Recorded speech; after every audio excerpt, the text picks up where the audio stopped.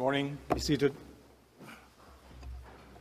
The case of Ross Mackenzie Kirkpatrick against Her Majesty the Queen.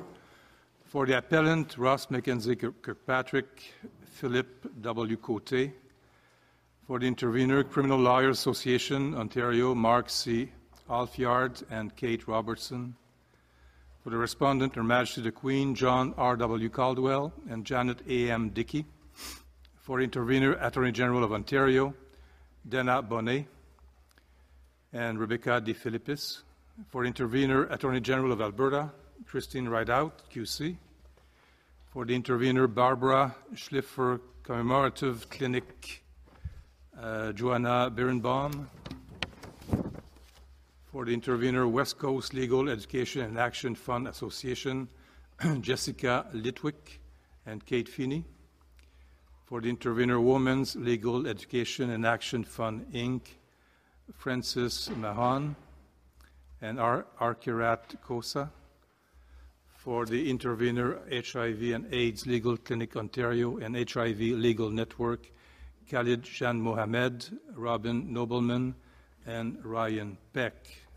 Please note that there is a publication ban in this file pursuant to Section 46.41 of the Criminal Code. Mr. Cote.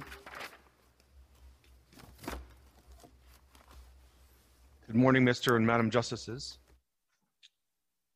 There are effectively two appeals being advanced in this hearing.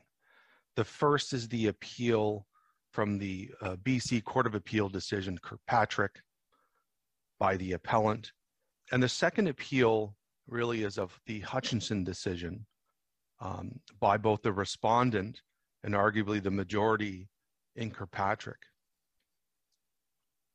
It appears to be conceded by the respondent in their materials that the reasoning of the majority in Kirkpatrick is flawed, and that the respondent agrees with the majority decision really in this specific regard, which is the use of a condom should be included in the definition of the sexual activity in question under Section 273.1. To achieve this, Hutchinson has to be overturned in part, and the appellant will argue that there's no basis for this court to overturn Hutchinson, that it was well-reasoned and is still and should be good law. Don't you think? Well-reasoned and recent as well. So you can change precedent like that within 5, 6 years? So the appellant says no. When the panel has changed? Mr. Chief Justice, the appellant says, of course, no, that you can't change, or you shouldn't change precedent that is both very recent but also arguably very well thought out. The respondent in their materials list some general principles as to why a court, the Supreme Court, can overturn precedent. Though the appellant submits that none of those factors listed in those cases apply to this, to Kirkpatrick. And I point to a few. The first is Hutchinson reflects the charter values of autonomy, liberty, and equality. Those are very carefully considered by the court in Hutchinson. There's nothing in that analysis that is in error, we say. Also, there have been no subsequent developments in the law that undermine the validity of Hutchinson, except for in the BC Court of Appeal decision in Kirkpatrick. The rest of the law as it relates to Hutchinson is, in fact, been quite clear. The respondent lists many cases where they say the issue of Hutchinson is in some ways in dispute, and I'll respectfully submit that's an error, and I'll go to those cases. But another reason why Hutchinson shouldn't be overturned is Hutchinson does not create uncertainty, contrary to the underlying values of clarity and certainty that lie behind stare decisis. It's in fact the opposite. It's the clarity and certainty of Hutchinson that has attracted academic criticism and is the core of the respondent's position. So it's that certainty and clarity that it's the portions of Hutchinson that are certain and clear that they want overturned for a very specific legal effect. Hutchinson makes it abundantly clear that contraceptives don't form part of the sexual act, the sexual activity consented to. And it's that very specific portion that the respondent is seeking to have overturned in Hutchinson. The respondent makes the argument that Hutchinson hasn't been applied consistently, and I submit that's incorrect. It has been applied consistently in our jurisprudence, and really it is only Kirkpatrick, the Kirkpatrick decision, that is the outlier. And I note even in the Kirkpatrick decision, it's the Court of Appeal essentially distinguishes Hutchinson, the principles stated in Hutchinson, by arguing that the majority in Hutchinson didn't really mean to include condoms in the definition, which I'll point to seems, to use Justice Bennett's words, quite an improbable assumption, but also quite surprisingly also stating that the minority didn't understand, in Hutchinson, didn't understand the majority's position. And I submit that an argument that the panel was essentially confused or misinformed isn't a basis in law to overturn a precedent. It'd be quite remarkable if that could be the basis for overturning a precedent. There wouldn't be a Supreme Court or any precedent that could have any standing if you could just simply argue that the panel was confused. The law that is referred to by the respondent, which argues that the respondent argues that the principles in Hutchinson have been implicitly rejected by these lower court and appellant court decisions. None of these cases, except with one exception, have emphasized the definition of the sexual activity in question, including the use of a condom. Almost all the cases are clear sex assaults. They're clear in the sense that there is a lack of subjective consent on the part of the complainant. And I won't go through these cases, but I'll just cite them. Poirier, Potter, Perkins, So, IAD, Kraft, Ma, SY. All of those cases involve a lack of consent at the first stage of analysis. Condoms are a factor in these cases in that they form part of the factual matrix, but the use of a condom isn't essential to any of these cases. Now, there are two cases which, in fact, the appellant pointed out in his leave materials, Lupi and Rivera.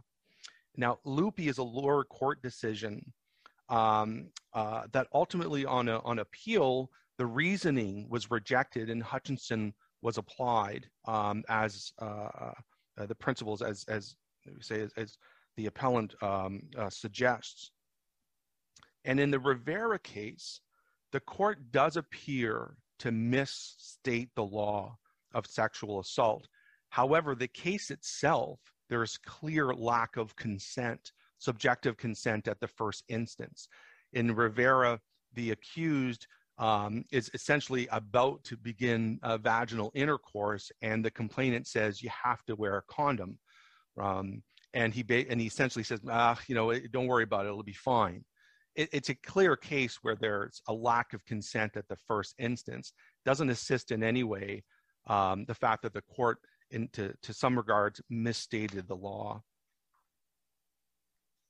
as set out in Hutchinson. Now, the definition of the sexual activity in question in Hutchinson and the concept of subjective consent are at the heart of this appeal. And the appellant is asking this court to apply the definition of sexual activity in question set out at paragraph 55 of Hutchinson, which is that the sexual activity in question does not include conditions or qualities of the physical act, such as birth control measures or the presence of sexually transmitted diseases. If there is any doubt that the intention of the court in defining sexual activity in question this court can look to paragraph 64 of Hutchin, which makes the point even more explicitly, more plainly. The court states, effective condom use is a method of contraception and protection against sexually transmitted disease. My emphasis, it is not a sex act. Can I ask you this, though, Mr. Cote? What about the use of the word effective condom use? Going back to paragraph 55, again, conditions or qualities going to birth control measures, presence of sexually transmitted diseases. The majority at no point says this is about condom or non-condom use. It says it's not about effective condom use. It's not about consequences, such as concern about risk of pregnancy or sexually transmitted disease. Is there not a distinction to be made between the consequences, the motivation on the one hand, and the actual, for whatever reason, a clear statement that I will not consent to sex without a condom? Is there not a distinction between that? And before you point me to the minority decisions, the minority, of course, is not binding precedent. The majority is what's the precedent of this court. So if you can help me with the distinction, it seems to me that there is a distinction between a condom and a sabotaged condom. And that is the language of the majority in Hutchison. They talk about sabotaged condom. They talk about protected versus unprotected from a birth control or from a protection from transmittable diseases. But that is a focus on motivation. It's a focus on consequences, as opposed to, isn't there just simply a different physical act when it's either whether a condom is used or not?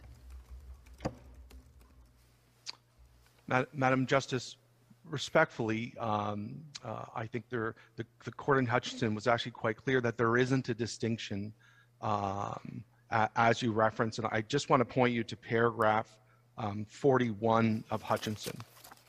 And it's quite interesting in that the court in Hutchison actually is contemplating the actual particular circumstances of this particular case with Mr. Kirkpatrick.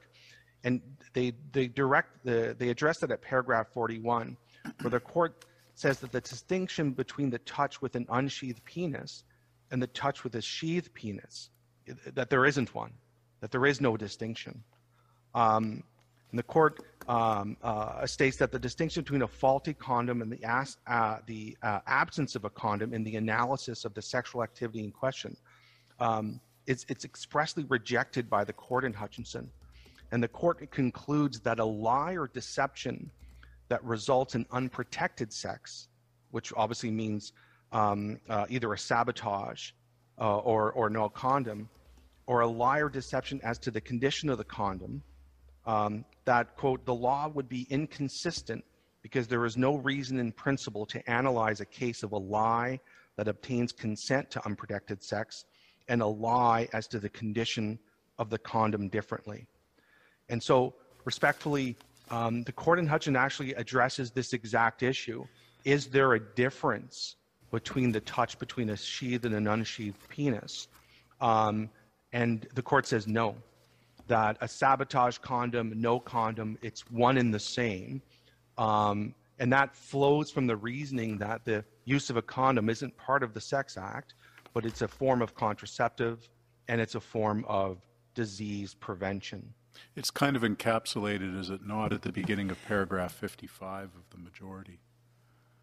The sexual activity in question does not include conditions or qualities of the physical act. True, it goes on to say such as, but it begins with a categorical statement. And I wonder if there was any doubt, I realize, I share my colleague's view that the dissent does not form part of the reasons of the court, but dissents are sometimes useful for clarifying what the law is by stating what the law is not.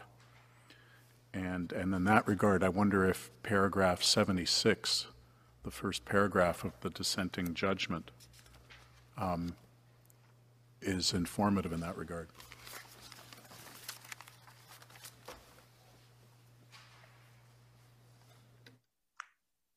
Thank you, Mr. Justice. I mean, it certainly is.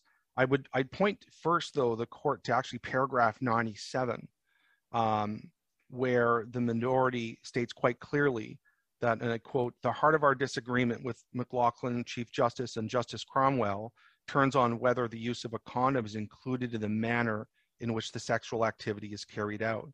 According to our colleagues, the use of a condom during sexual intercourse does not change the specific physical sex acts which occurs, but rather is merely a collateral condition to the sexual activity." So the minority seems to clearly understand the position of the majority is that it forms no part of the sex act. So a damaged condom, no condom, a partial condom, none of that, that isn't a relevant consideration. And of course, the court at paragraph 76 also states it's a different sexual activity than sexual intercourse without a condom. So stating when a woman agrees to have sexual intercourse with a condom, she is consenting to a particular sexual activity.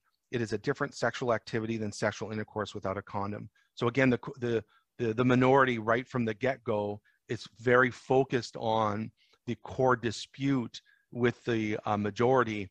And again, I wouldn't know how to make the argument that the minority was somehow confused as a reason to disagree with their position. Justice Bennett in the Kirkpatrick decision in her dissent states that states this point quite directly when she writes, quote, "Accepting my colleague's proposed reading of Hutchinson thus depends on two improbable assumptions: that the majority of the court did not consider condom use to be a method of contraception or protection from infection, and that the dissenting judges fundamentally misunderstood the majority judgment." Can you help me out in terms of consent? Why it matters what the motivation of the complainant is? One complainant may say, "I'm worried about pregnancy." Another one may say, "I'm worried about sexually transmitted infections." Another complainant may just say, "I don't like sex. I like sex with a condom. That's my preference. That's what I want. It's got nothing to do with pregnancy. It's got nothing to do with sexually transmitted infections. That is my choice, my autonomous choice. I will only have sex with a condom." And then we sort of take that with, well, you're deemed to have consented, even though you've made it perfectly clear that you don't want, that you will not have sex with a condom. Why are we getting into, at that stage, the whole question of motivation of the complainant? Why is it even relevant?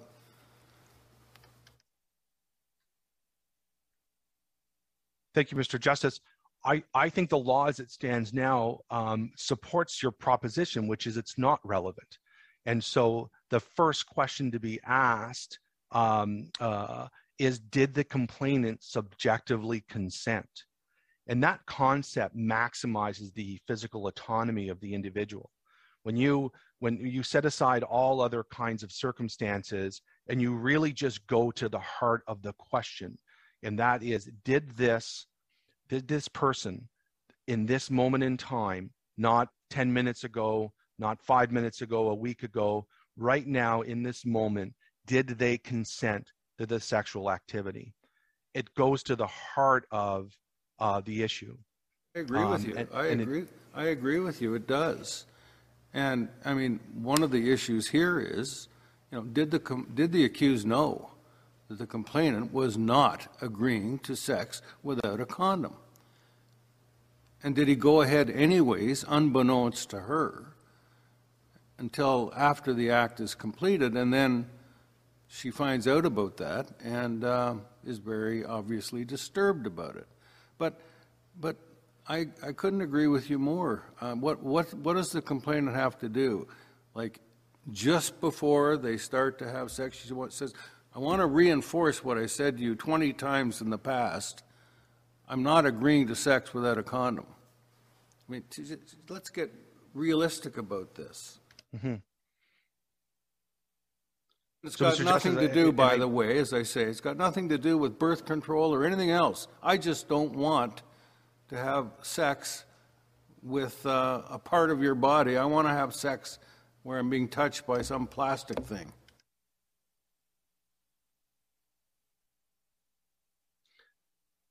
So this particular appeal is not about all condom use from Mr. Kirkpatrick's perspective, and I submit from the perspective of Hutchinson.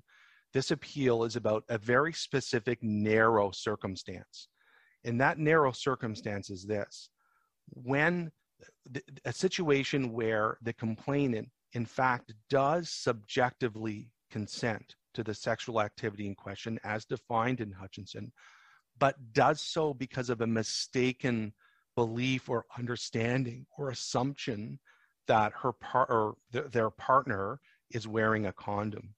That's very different from what I would submit would be all the great majority of other condom cases where it's quite clear, where if the complainant says you need to wear a condom and you proceed to have a sexual contact or intercourse without a condom, that there is no subjective consent. That's sex assault. And it always arguably always had, or it has been for a very long time. Isn't that this case taken at its highest for the complainant? Isn't that precisely this case? She made it clear that she didn't want to have sex without a condom. I don't know how much clearer she could have made it.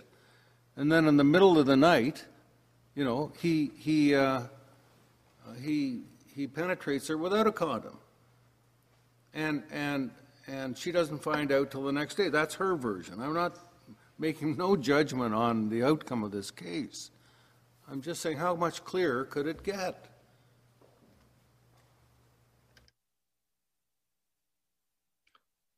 So, Mr. Justice, actually, I respectfully would submit to you, it's actually quite unclear, and I'd point to these facts.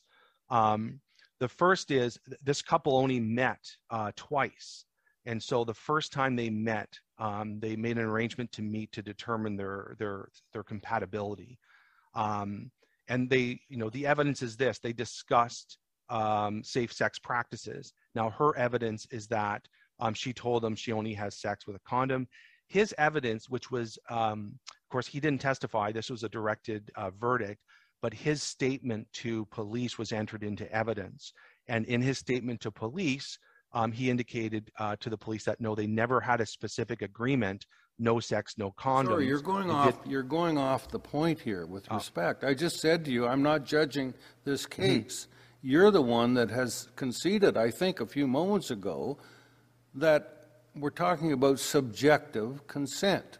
Mm-hmm. And where the complainant makes it clear that he or she will not consent if the person doesn't wear a condom. How does that get turned on its head to say, you get my deemed consent even if you don't? Respectfully, it's not deemed consent. And I think this is the power of, when you look at consent, you look at the subjective consent of the complainant in that moment in time. I think the evidence is overwhelming that she consented to the sexual activity in question. But what the court, or what the respondent wants this court to do, is change the law so that even though she subjectively consented to vaginal intercourse, that we can go back and say, no, because of what was said here on this day in this way, that in fact she didn't consent. It's actually introducing an objective standard to the current test of subjective consent, where even if, because you could have this scenario, you could have a scenario where a complainant tells their partner, let's say a week or two before a sexual encounter that hasn't been planned, I always like to use a condom, always. And then they go and they have a sexual encounter, and that same complainant didn't turn their mind to the use of a condom that day. They didn't explicitly turn their mind to, go ahead, don't use a condom, or go ahead. She didn't say in your example, I will not have sex unless you use a condom. You just gave me another. Please don't move off the facts, okay? I'm just limiting this to a very narrow set of circumstances. Not a question of, well, I prefer sex with a condom. She, on her evidence here, and we're dealing with a directed verdict, you must take it at its highest. She made it clear, perfectly clear. In fact, earlier that evening when they first had sex, and he did wear a condom, she made it perfectly clear that she would only have sex with a condom. So let's stay with that facts. And then he goes ahead in the middle of the night and has sex with her without a condom. That's what I call misrepresentation, no? That's what I call lack of subjective consent. And that's what 3 other judges called it in the dissent in Hutchison. So we're back to 2014. Mr. Cote, I'd like to ask you about go back to the question of Justice Karakatsanis at the start when she asked you about the distinction between condom use and sabotage condom. I have in mind Justice Moldaver's question about motivation. You answered, well, they're both species of unprotected sex. No condom and sabotage condom, it's one of a piece. And I'm wondering if we factor out motivation and focus just on she didn't want to have sex with a condom, without a condom, pardon me. I'm wondering if the distinction has to be revisited, that we really should try and look at whether there is a distinction between condom use and sabotage condom, and that they're not just two species of the same genus. I mean, respectfully, the court's already made this analysis in Hutchison, and I say they've made it very well, and it's very clear, and it's very logical. The purpose of contraceptives is for disease prevention, and it's for pregnancy. You could make the same comment about, instead of a condom, you can make a comment about, a sponge or a female condom or an IUD or, an oral contraceptive. I don't know if, I don't know how helpful a line of argument this is for you, because and how far I want to go down this road in making the point, but people might prefer sex with condoms for all kinds of reasons, right, including the sensation. I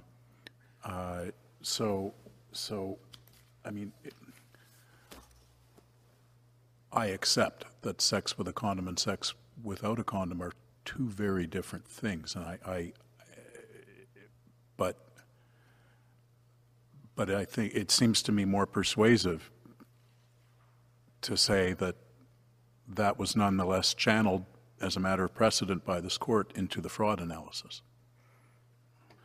I'm not sure that I'm not sure if the line that you were embarking on is really all that compelling.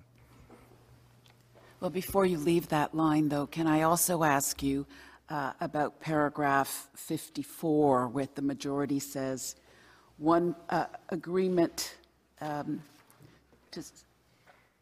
to one form of penetration is not agreement to other forms of penetration?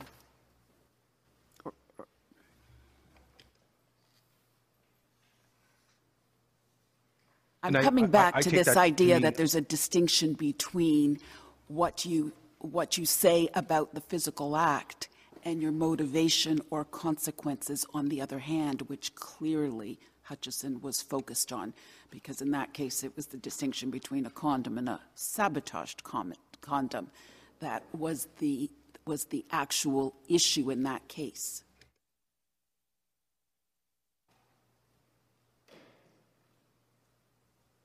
So,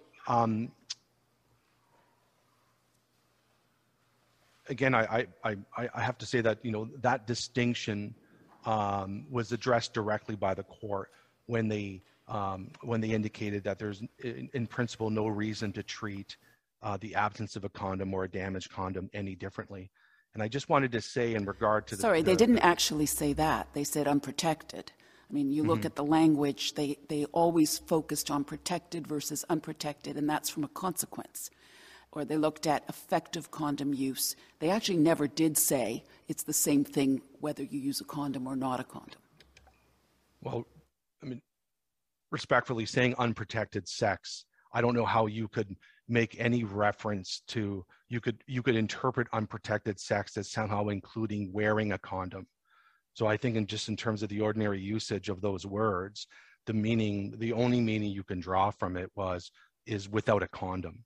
Because again, I mean, you can't have unprotected sex with a condom in that context, in that sentence, because they address the damaged condom at the first part. So I think it's quite clear that's exactly what the court is addressing. And the issue of consent, of course, a complainant can always change their mind. So and I'm going back about 4 questions at this point, but I just wanted to really make this point that one of the principles in our jurisprudence as to consent is that it's in the moment. It's not 5 minutes ago. So if a woman says, I'm consenting to vaginal intercourse an hour ago and then changes her mind, or a minute ago or changes her mind, or in the middle of vaginal intercourse and changes her mind, that is a lack of subjective consent. So we always go to the very moment in time to analyze subjective consent. We don't add any essential feature to the physical act in order to essentially have a quasi-subjective, objective standard of consent. It's always from the perspective of the complainant. And so for her to have said, or for any complainant to say, I want my partner to use a condom a day ago or a week ago, that doesn't mean that flows to the moment in time that it's relevant to the analysis of consent. You have to look at the very moment in time. Otherwise, the court is going to open up a can of worms of essentially contractual analysis as to, well, what does a complainant have to say, right? Does a complainant, I mean, do you have to send it in writing? And I don't mean that facetiously, but I mean making it very, very clear. If you say it, if you said it a month ago, is your partner supposed to remember?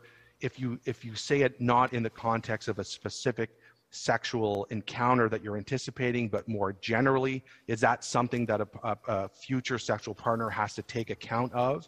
And before they have sexual intercourse, they have to draw that to the attention of the complainant, which almost imposes arguably an obligation to disclose the absence of condom use in those particular circumstances. I mean, it opens up a can of worms, and it does this, and which the court addresses in Hutchinson, is it attracts criminal sanctions for behavior that otherwise shouldn't. So it overbroadens the scope of criminal law. And I think Kirkpatrick is actually an excellent example of that. Because on the evidence, Mr. Kirkpatrick, about 40 to 60 seconds into the intercourse with the complainant, asks her if it feels better. She says yes. Now, she says, of course, she thought he meant position. After the fact, she realized he meant the absence of a condom. During the intercourse, his penis fell out of her vagina. He asked her to grab onto him and help insert his penis back into her vagina. She does. They continue to have intercourse. This is an example where an individual is making no attempt to hide that the fact that he's not wearing a condom. Short of him telling her, I'm not wearing a condom, I don't think there's more physically he could have done in that situation. And so it goes to his, and this goes to his particular intent. Under the law proposed by the respondent, he would be there would be a lack of subjective consent at the first instance. Well, so and that would be in a there situation should be, with respect, where it's been made clear. You keep giving us examples where it's not clear. Here it was clear. This man was told within a few hours of the second incident what her position was. And in fact, she went and inspected the condom that he used in the first one. So the simple truth is that he should have asked a question. Are you okay if I insert my penis without a condom? That's all he had to do. That's all he had to do, but he doesn't. And so you say there's no need to take any reasonable steps to go against everything that she said up to that point and done to ensure that she is consenting now to sex without a condom. I mean,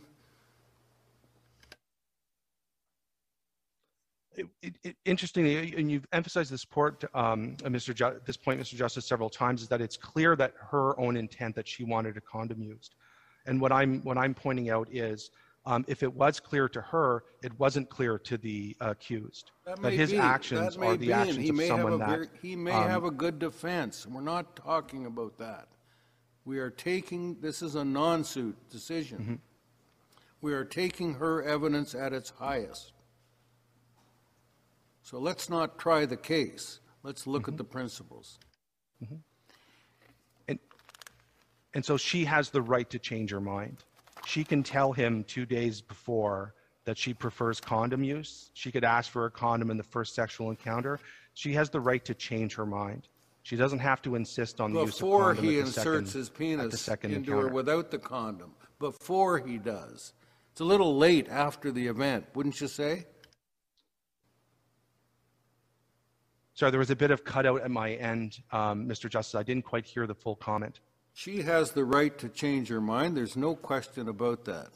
But you don't get the right to, you don't get sort of out of the problem when you do it without her consent, and then later on, partway through, are you consenting? She says, okay, I'm consenting. The first penetration is without consent.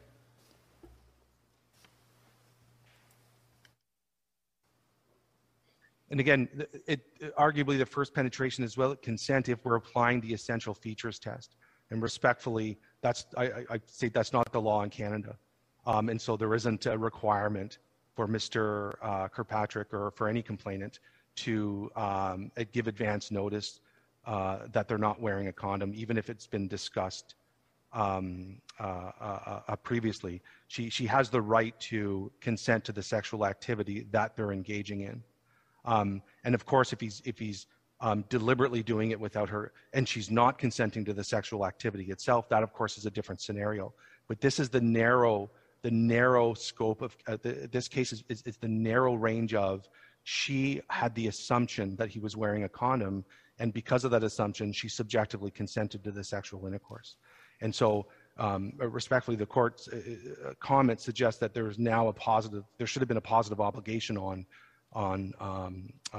or there should be a positive obligation on an accused that if at some point in time in the future it's clear that one person wants a condom, if they are to begin to have sex without it, he's got to essentially make inquiries as to the nature of consent. And respectfully, I state that's just not the law in Canada. He made the assumption, if anything, didn't it? Isn't it he that's got to get rid of the assumption? The assumption going in is she will not have sex without a condom. So if that assumption is going to be overturned, surely to goodness he's got to say to her, you know, is it okay now? Why are you putting the assumption, why are you putting it on her after he's already started doing what she made clear she didn't want? Well, I'm not putting on her. That, in fact, is her assumption. That's what she says. That's her evidence, right? She thought he was wearing a condom. She wasn't concerned with it. So that is an assumption that she made. So it's not, I'm respectfully, I'm not putting that on her. That is her assumption. And to your point, and to the earlier point where she's allowed to change her consent, when he nuzzles up to her, and this is an excellent example of, he nuzzles up to her, she feels him poking at her behind, she pushes back a little bit, readjusts herself. It's a very short period of time, and then they begin engaging in sexual intercourse. And so in that circumstance, and I understand you're saying we shouldn't be arguing the case, but this case has got a very specific and narrow set of circumstances. Again, she has the right to consent in that moment, regardless of what she said previously.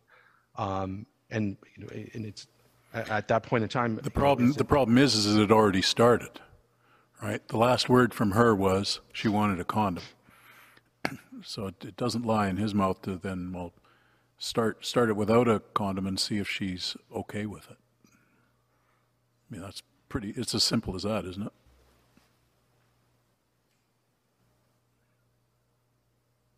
Well, and I think what we're doing, unfortunately, is we're not sort of looking at the dynamic situation, which is a sexual encounter, right? And so I appreciate the comment, but you know, they're essentially, you know, cuddling in bed. They're quite close to each other. He's penetrating her. He's penetrating her, and she's she's conditioned penetration on a condom. Look, I don't want to sound like some kind of a Puritan here. I understand that these can be dynamic situations, but let us not allow that to obscure the central point, was that she had conditioned penetration on a condom, and he, second time round, penetrated her without one, and then tried to reassure that this felt better. But before he did that, he penetrated her without a condom, contrary to the condition she had imposed on penetration. I honestly, I'm not sure if there's any other way to look at it. But you'll disabuse me of this, I'm sure. Mr. Cote? It's not. Oh, no, please, yes, go ahead.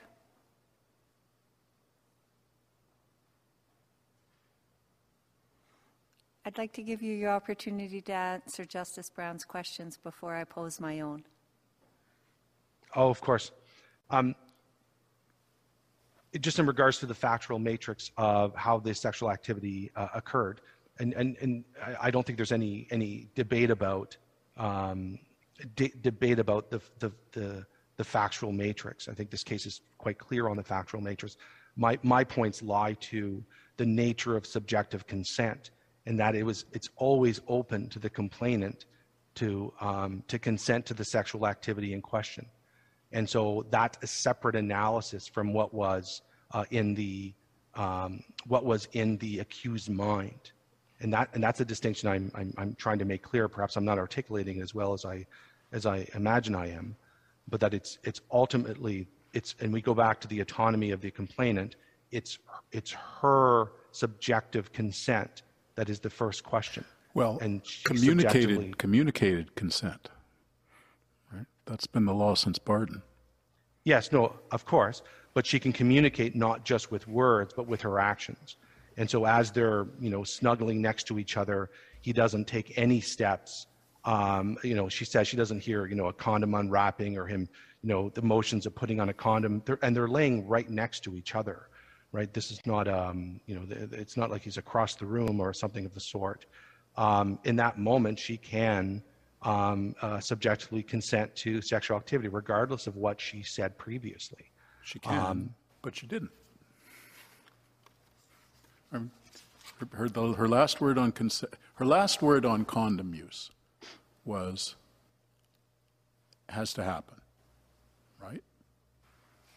Now, whether we categorize this as going to fraud vitiating consent under Hutchison, or as consent, as some of my colleagues would apparently like to channel it through. I mean, the point is, the last word on condom use was "it has to happen." Right? So until she communicates otherwise, he had to use a condom. So, well, whether that constitutes fraud vitiating consent or condition of consent, but. So this is, I think this is where we might disagree, and that is the evidence is that they had a discussion about contraceptives, and she said at that time that she always has sex with a condom. But that wasn't in contemplation of any particular sexual encounter that was going to occur between the two of them. That was all arranged afterwards. So they have this initial meeting for compatibility, they exchange some communications. So, I mean, to agree with your proposition that we would have, the law would have to be this at any point in, or I imagine there'd be a limit, but if in the past someone made a reference as to how they prefer sexual contact, sexual activity, that would essentially be like in the military, standing orders. Those orders would always be in place until they were verbally revoked. And I don't think that's the law in Canada. I don't think you can put a proposition and have it stand out there for essentially all eternity, or for any, for long periods of time. I respectfully say that that's not the law in Canada. And I appreciate the point that, she did, the evidence, her evidence that she communicated only sex with a condom.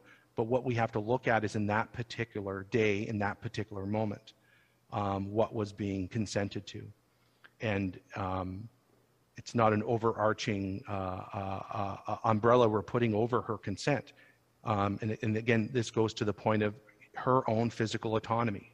Regardless of what she said yes or no to in the past, her consent has to be in the moment. And in this particular case, she had the misconception that he was wearing a condom, and that was the basis of her consent. May I ask my question now, please? It relates to, I understand that you're saying that the issues before us should not be decided under subjective consent to the sexual activity in question, but that you say Hutchison requires an analysis under fraud and a vitiation of consent by fraud. Accepting that, I want to talk about the concept of fraud itself. And to get your submissions in respect of what fraud means in this context. It requires a dishonesty, and you say, well, there's no general obligation to disclose condom use. But isn't the dishonesty, my question, isn't the dishonesty measured in the context of what the conversation is between the parties? And so when someone conditions a sexual activity on, let's say, a condom, wouldn't that go to dishonesty? That's my first question.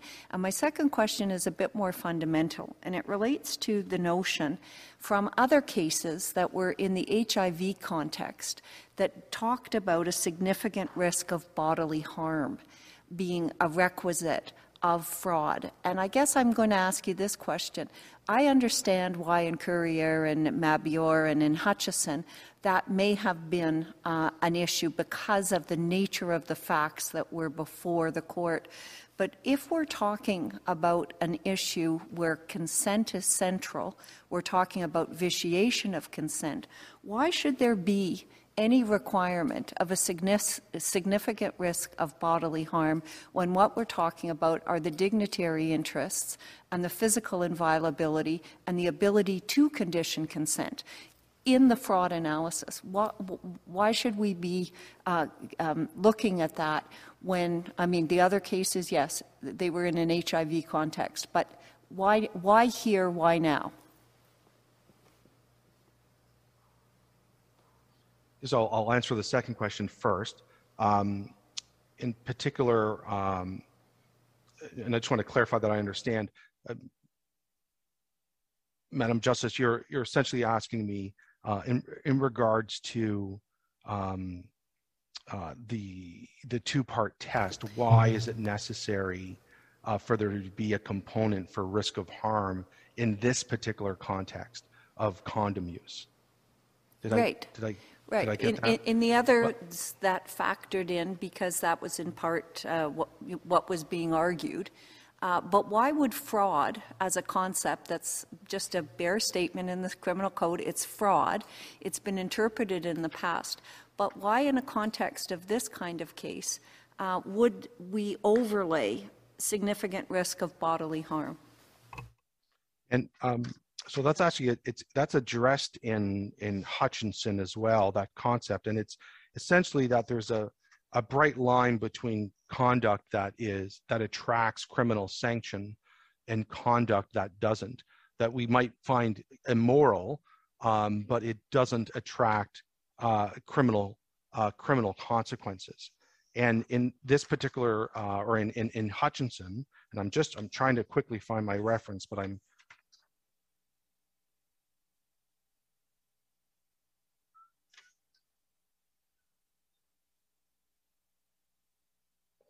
I'll try to find it in a bit.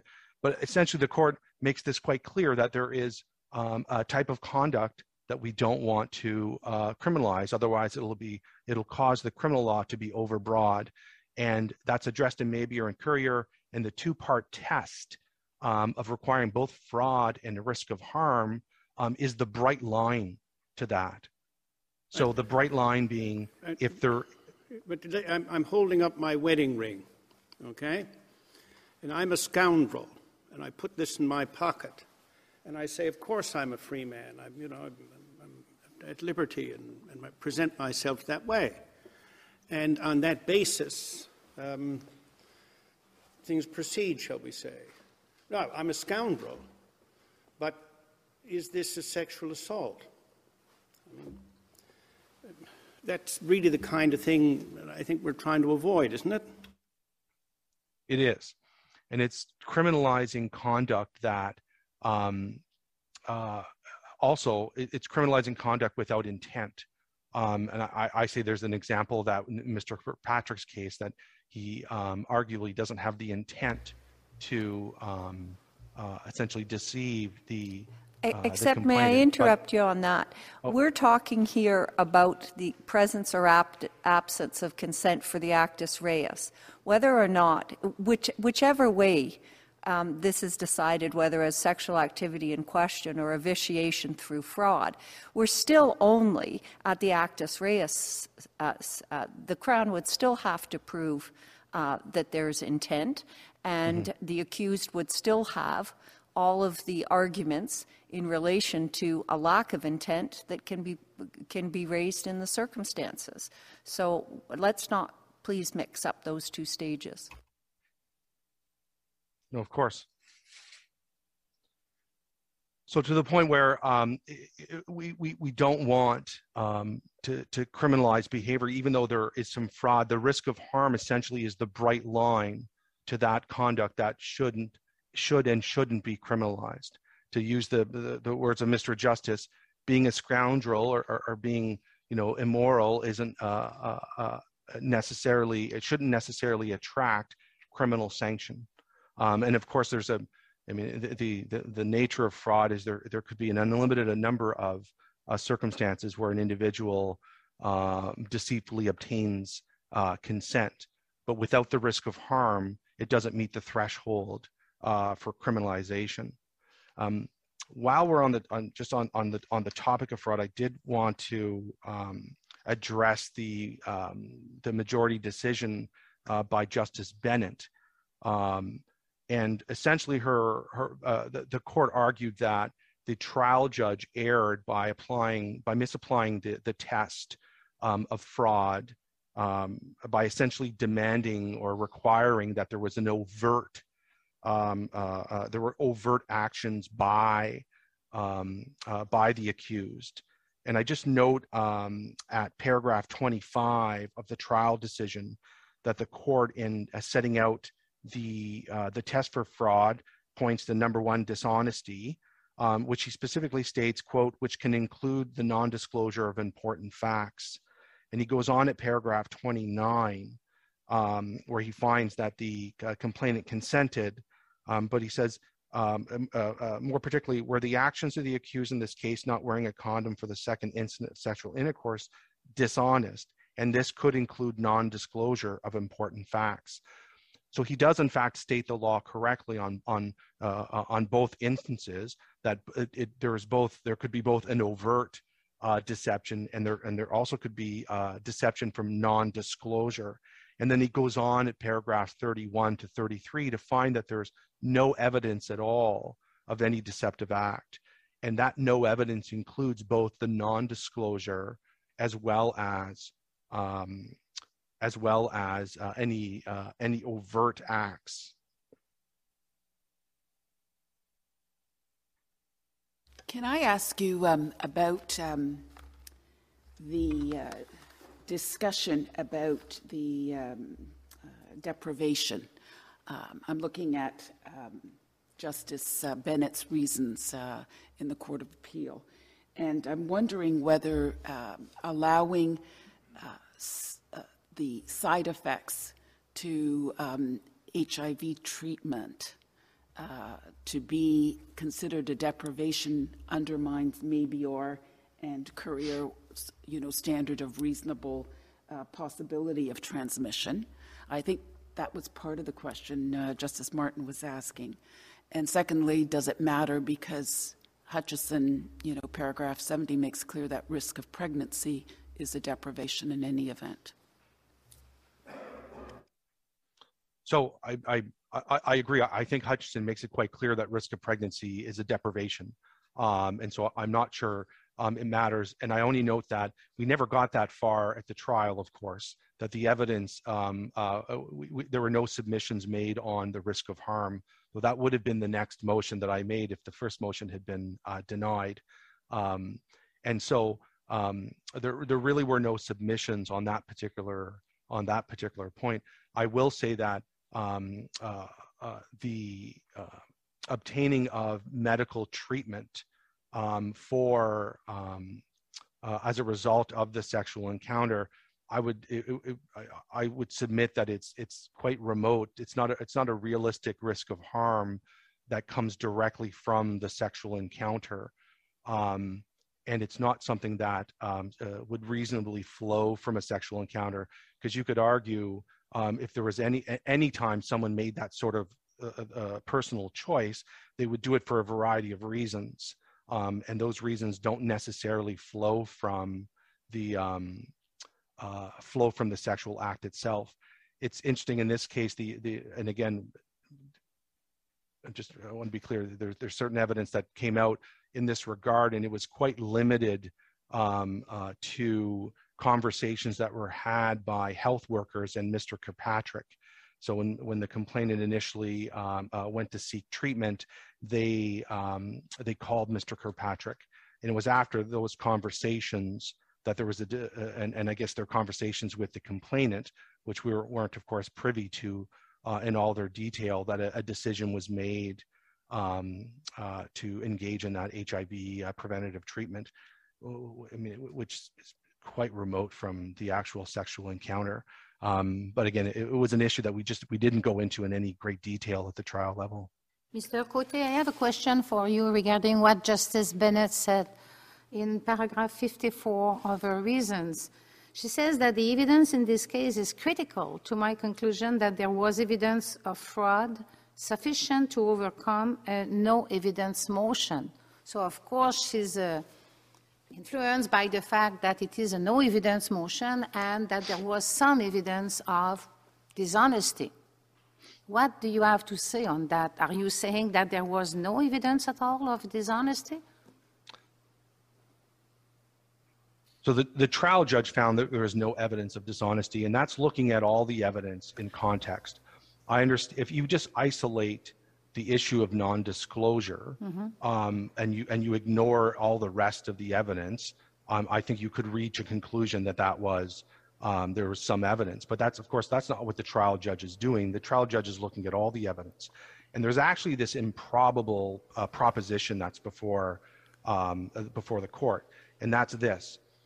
Mr. Kirkpatrick is, of course, and you've already heard this, he asked her if it feels better.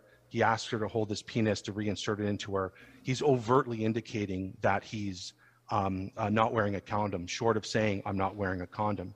It can't be true that Mr. Kirkpatrick is both trying to deceive by omission, which is by not stating that he's wearing a condom, and at the same time is advertising that he's not wearing a condom. I mean, both of those things he can't do both of those things at the same time. And so when the judge looked at all the evidence, although non-disclosure could be, can be done for a deceptive purpose, when you look at all the evidence, it's not possible because it was uncontroverted what he did do, right? Asked her the question, had her touch his unsheathed penis. And so both of those propositions can't exist at the same time. And since his actions were, again, uncontroverted, the court wasn't open to the court, and I respectfully submit it's not open to this court to conclude that there was some evidence of deception or fraud, because in the totality of the evidence, there was none. Okay.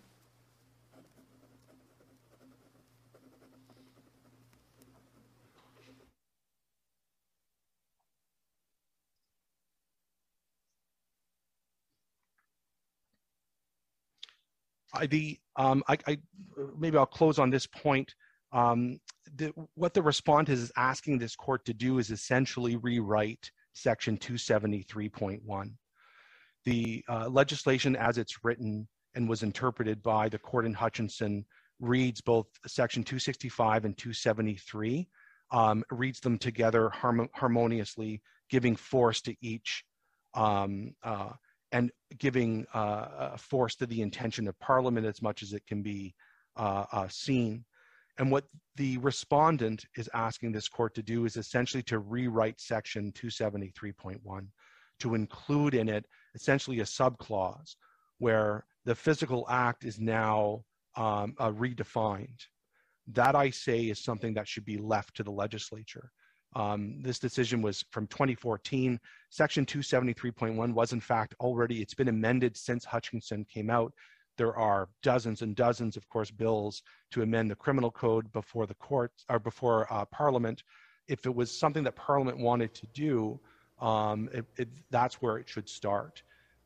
This change that's being proposed by the respondent would be a drastic change in the criminal law in Canada, will potentially impose an obligation of disclosure, and it will create both an objective element to consent at the first stage as well as the subjective element. Thank you very much. Thank you, Mr. Cote. Mark Alfjord.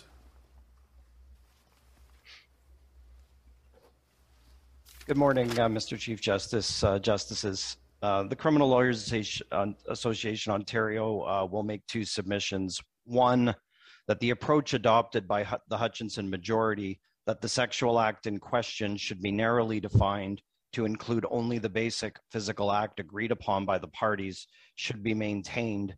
It's the CLA's position that this is the only workable approach that provides for certainty and consistency at the first branch of the consent test, and also acts as a bulwark of casting the net of criminality too wide.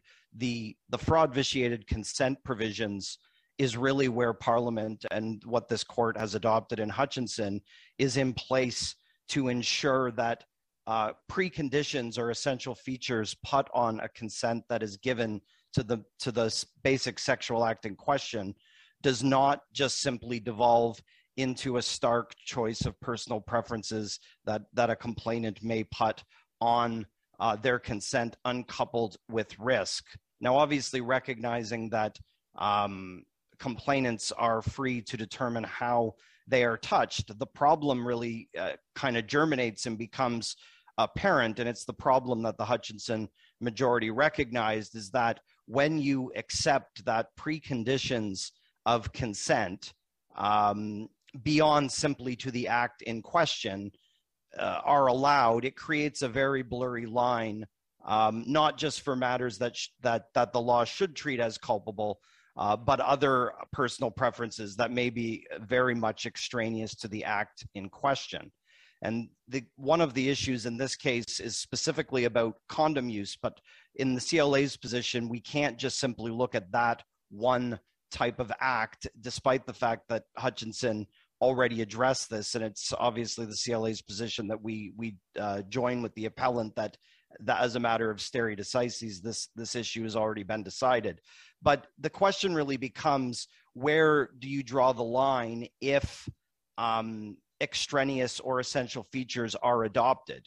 For instance, if a complainant testifies that how they want to be touched in a sexual intercourse encounter is that the accused wear their shirt to bed, or as Justice Rowe pointed out, only with someone who is not lawfully wed.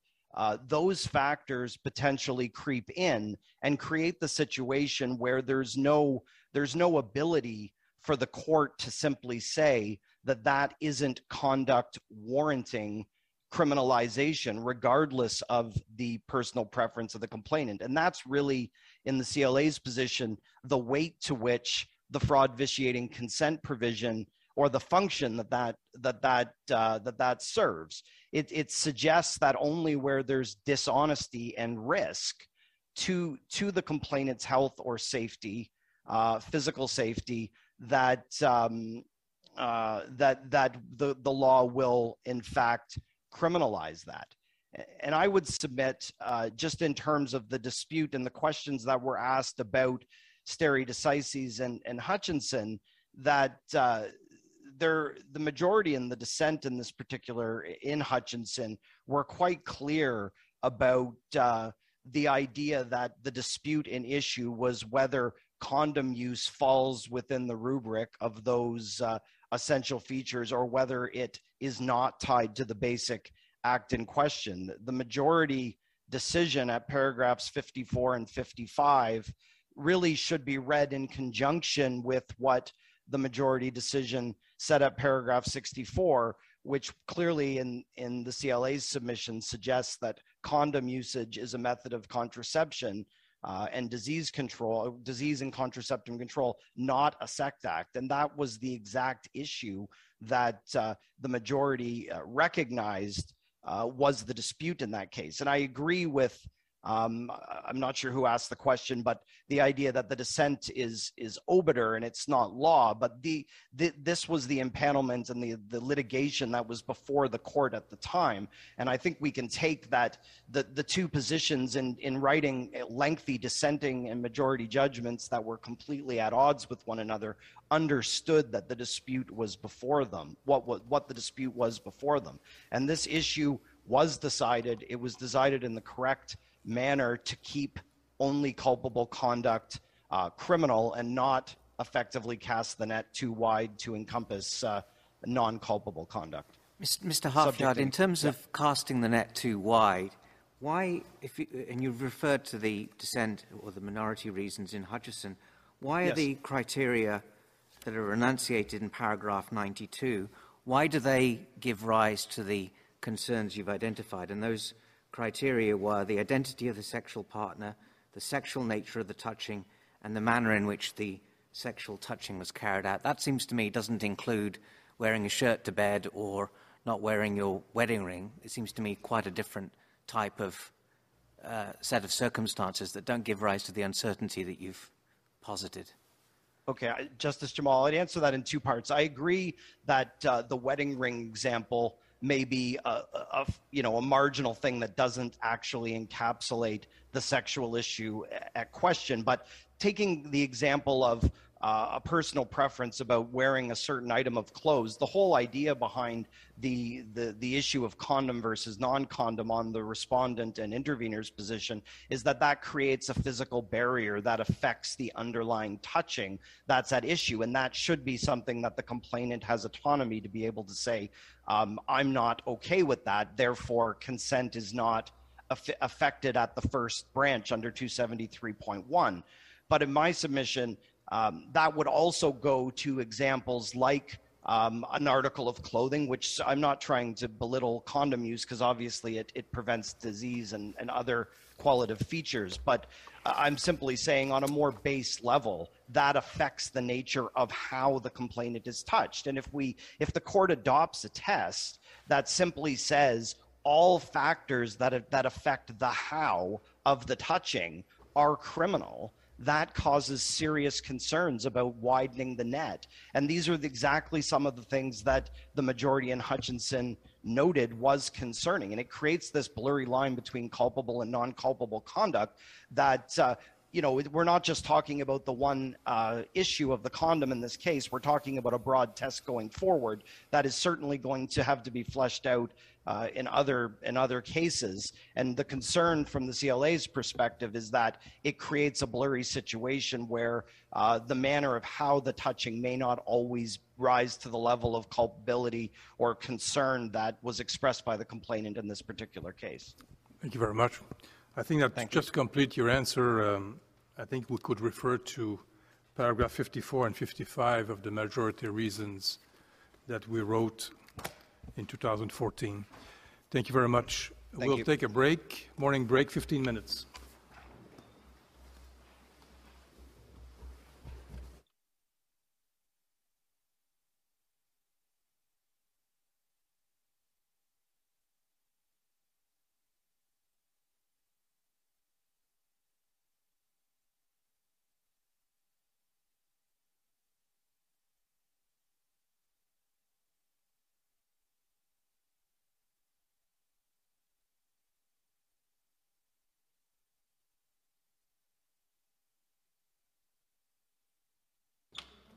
court, la cour.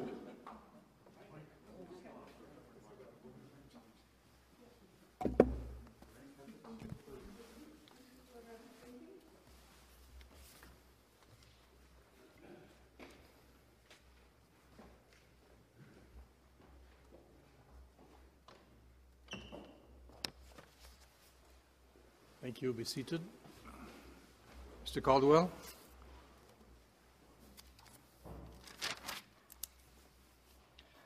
Thank you, Chief Justices.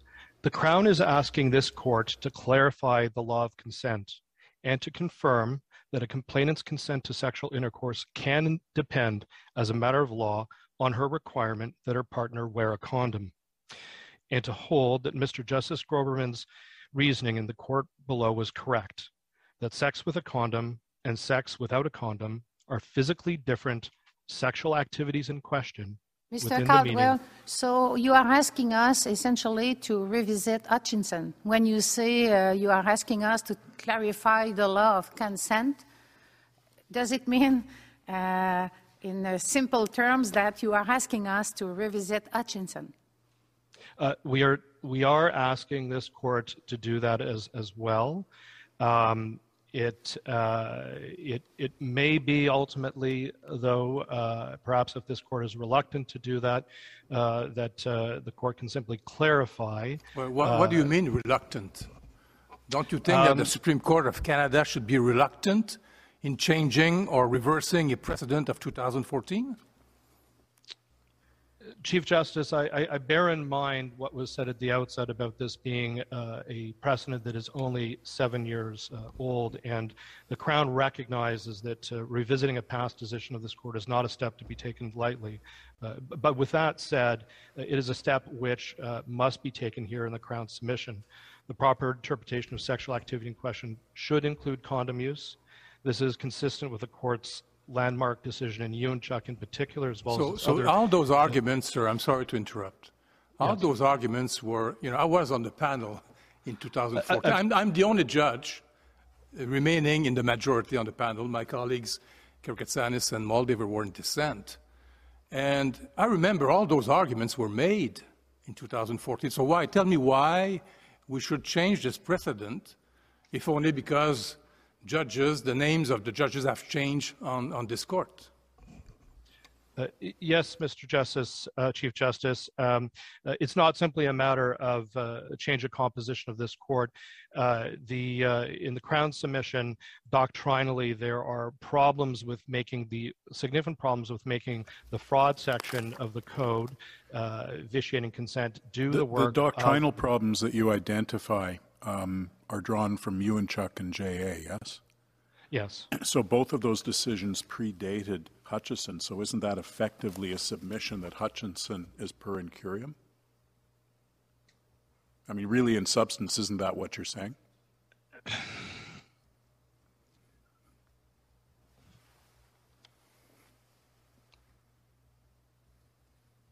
Not...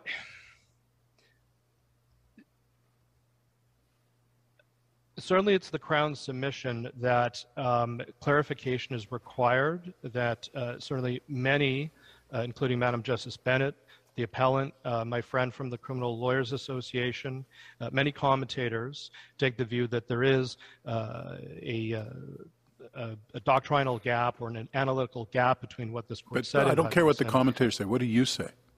We say that there is a gap, and that this court was that the reasoning of the majority was problematic in putting forward well, what does problematic? I'm sorry. Come on, these are weasel words. A gap, problematic.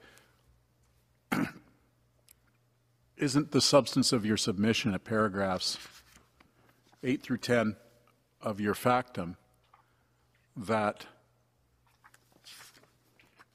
this is wholly inconsistent with these prior cases? In fact, those are your words, wholly inconsistent. And yes. I'm suggesting to you that that is, in substance, a submission that Hutchison is per incurium.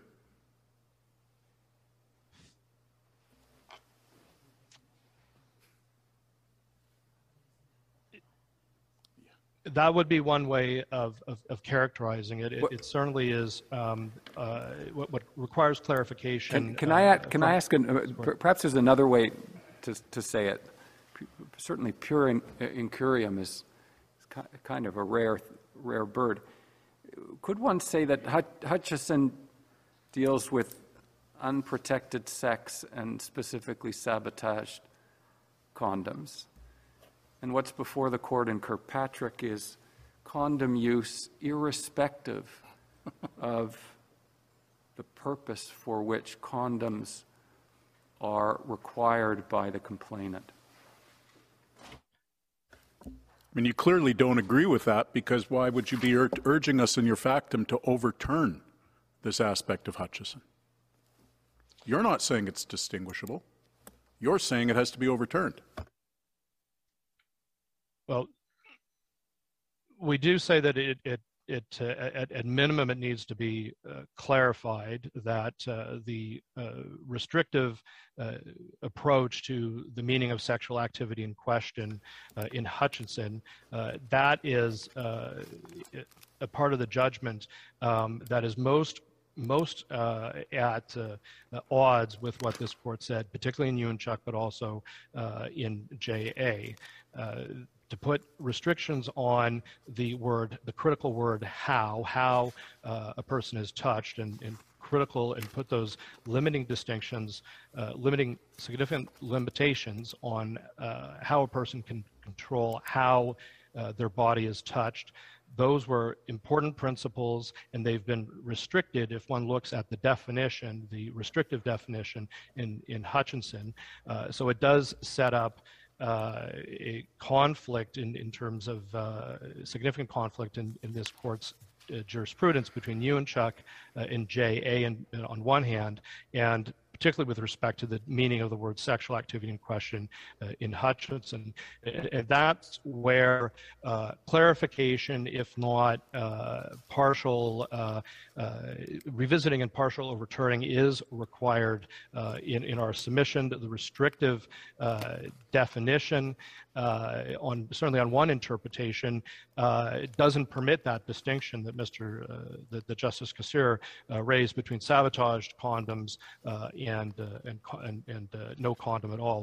We recognize that one obstacle to that argument is the restricted definition of sexual activity in question in the majority judgment in Hutchison, which is to define a sexual acts in very basic terms. Vaginal intercourse is penile vaginal intercourse is penile vaginal intercourse, and it doesn't matter whether a condom is present or not. That appears certainly to the Crown to be one of the difficulties, perhaps with distinguishing the two cases, finding perhaps that it's in Justice Brown's terms per incurium. It seems to me an extraordinary criticism of the ratio that it is clear. Ordinarily, a criticism is advanced that it is unclear. But now we have your submission that the problem with the majority is that it is clear.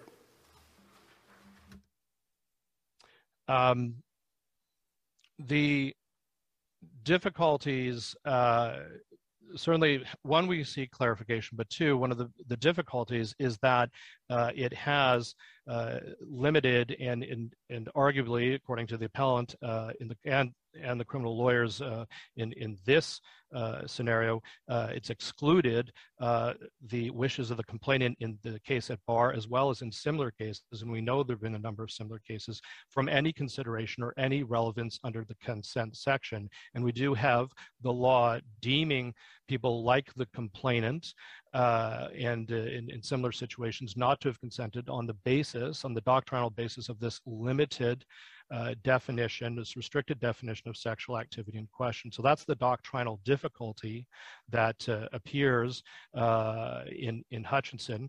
The uncertainty that arises, well, first there's a problem with the doctrinal coherence. The Crown says that the whole purpose of the consent section is to deal with complainants who do not consent to their body being touched in a certain way, and the importance of the word how in that critical passage in Ewanchuk. And that is what the Hutchinson restricted definition of sexual activity in question does, is strictly is restrict and narrow that interpretation of how. So the Crown is not suggesting that that the section has to be rewritten now by this court, as my friend suggests. It has to be interpreted. It has to be interpreted in a manner consistent with this court's jurisprudence in Ewanchuk and in J.A. Sorry, The uncertainty arises, Mr. Caldwell. Justice Rowe. Mr. Caldwell, we had the chance in Hutchinson to look at those previous cases, and we decided, as you know, as we did. My question to you is now that you are asking the court to reverse what I call a recent precedent. There are criteria why a court, the Supreme Court, could reverse a precedent. We see that in Bedford and in Carter. So tell me, give me the reasons why we should do it, and not simply a disagreement. Yes, the Crown says, without being perhaps explicit, well, purporting to uphold Ewanchuk, the majority in Hutchinson restricted the scope of Section 273.1, the critical section of the code dealing with consent. And in a scenario like this, it is essentially excluded as irrelevant the complainant's entire basis for refusing to subjectively, in this scenario, to engage in sexual intercourse.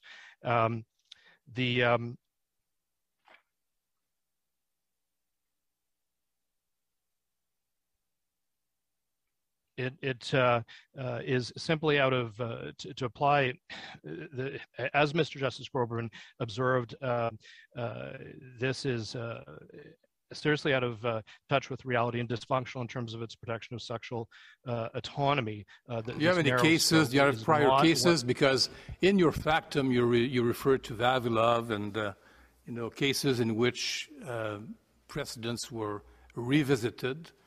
And of course, it follows a series of court decisions, lower court decisions, which explained that it was confusion, so on and so forth. That's why this court decided to look at it. But those cases are very exceptional. Carter, Bedford, Vavilov. So why in this case we should revisit a decision which took into account all the arguments that so far we heard this morning?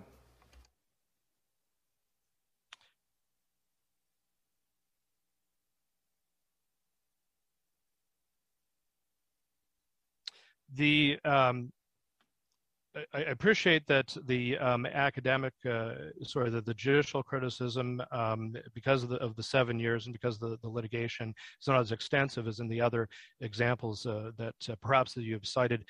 We do, however, observe both before and after Hutchinson, courts grappling with and essentially almost intuitively or self-evidently regarding matters outside of simply the basic sex act, as Hutchinson narrowly defined sexual activity in question as relevant, particularly condom use. And this is something that in the Crown submission the courts are struggling with. This was not controversial in our submission, would not have been controversial before Hutchinson. Since Hutchinson, we have decisions not just of Kirkpatrick, but recently of the Ontario Court of Appeal with respect to MAW and IAD, where without reference to this problematic reasoning in Hutchinson, the Ontario Court of Appeal has implicitly accepted that something outside this very basic generic definition of sexual activity in question, condom use in this instance. Okay, so that's called relevant to consent. That's called not following Supreme Court precedent, isn't it?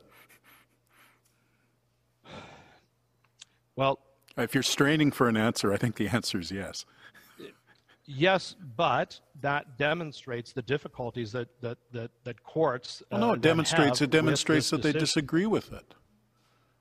And maybe I disagree with it, but that's not the question.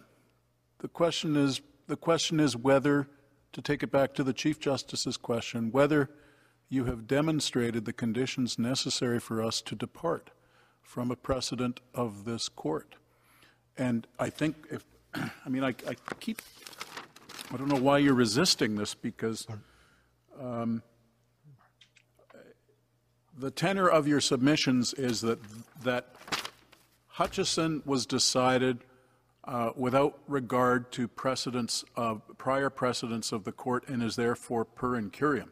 Maybe that's the substance of your submission, and you're resisting it. Maybe because that sounds like it's raising the stakes. Maybe we don't like Latin words, but that's effectively the substance of what you're saying. That Hutchison is an illegitimate decision. No, in my submission, that's not my submission with respect. It's that Hutchison subverts and erodes the principle and is a retreat from the critical fundamental principle of personal autonomy that is supposed to be the very heart of the law of sexual assault and the consent provision. And what we have now is a restricted definition of sexual activity in question that is limited to basic generic sexual acts and ignores important can ignore, as is the example of the case at bar and cases similar to it, important physical features that will be important to the So it's not an illegitimate decision, it's just subversive of fundamental principle. And I've got the distinction. So I've got the distinction. It's very hard doctrinally to reconcile this narrow definition of sexual activity in question in Hutchison with this court's other precedents and with what Parliament intended with the purpose of the section when it was enacted, which is to protect personal autonomy. And as well, it is led... Is not the remedy for Parliament if this court, before I was a member of this court, departed from Parliament's intention, is not the proper remedy for Parliament again to speak with sufficient clarity and to correct us?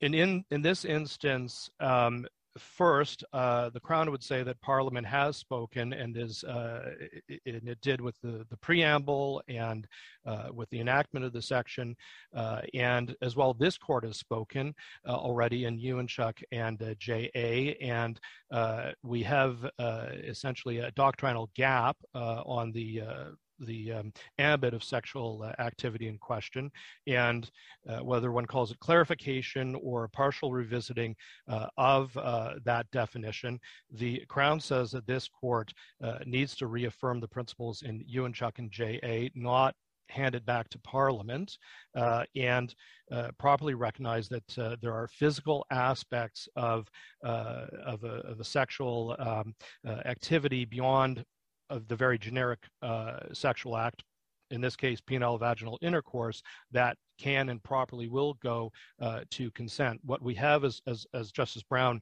observed in colloquy with my friend, is a situation where these issues are all being funneled through the fraud vitiating consent provision, and this is fundamentally at odds, as Justice Moldaver observed. We have the law deeming people to, like the complainant, to have consented. Certainly that was the trial judge's view, even though it's quite clear she absolutely, taking her evidence at its highest, did not consent to this particular sexual activity. Is it not something, Mr. Caldwell, that should be addressed under 265, because you refer to the intent of the Parliament when they adopted 273, but 265 is still in the code. And it pertains to consent too. Yes, Justice Cote, it pertains to fraud vitiating consent, but it's a vitiating provision. And the Crown says that the first step and the first question to ask, and I'm heartened by what my friend Mr. Cote had to say, that always the first question to ask is whether there was subjective consent. And the the Parliament enacted the consent section to respond to the unique character of the offense of sexual assault, and it is the first place to start.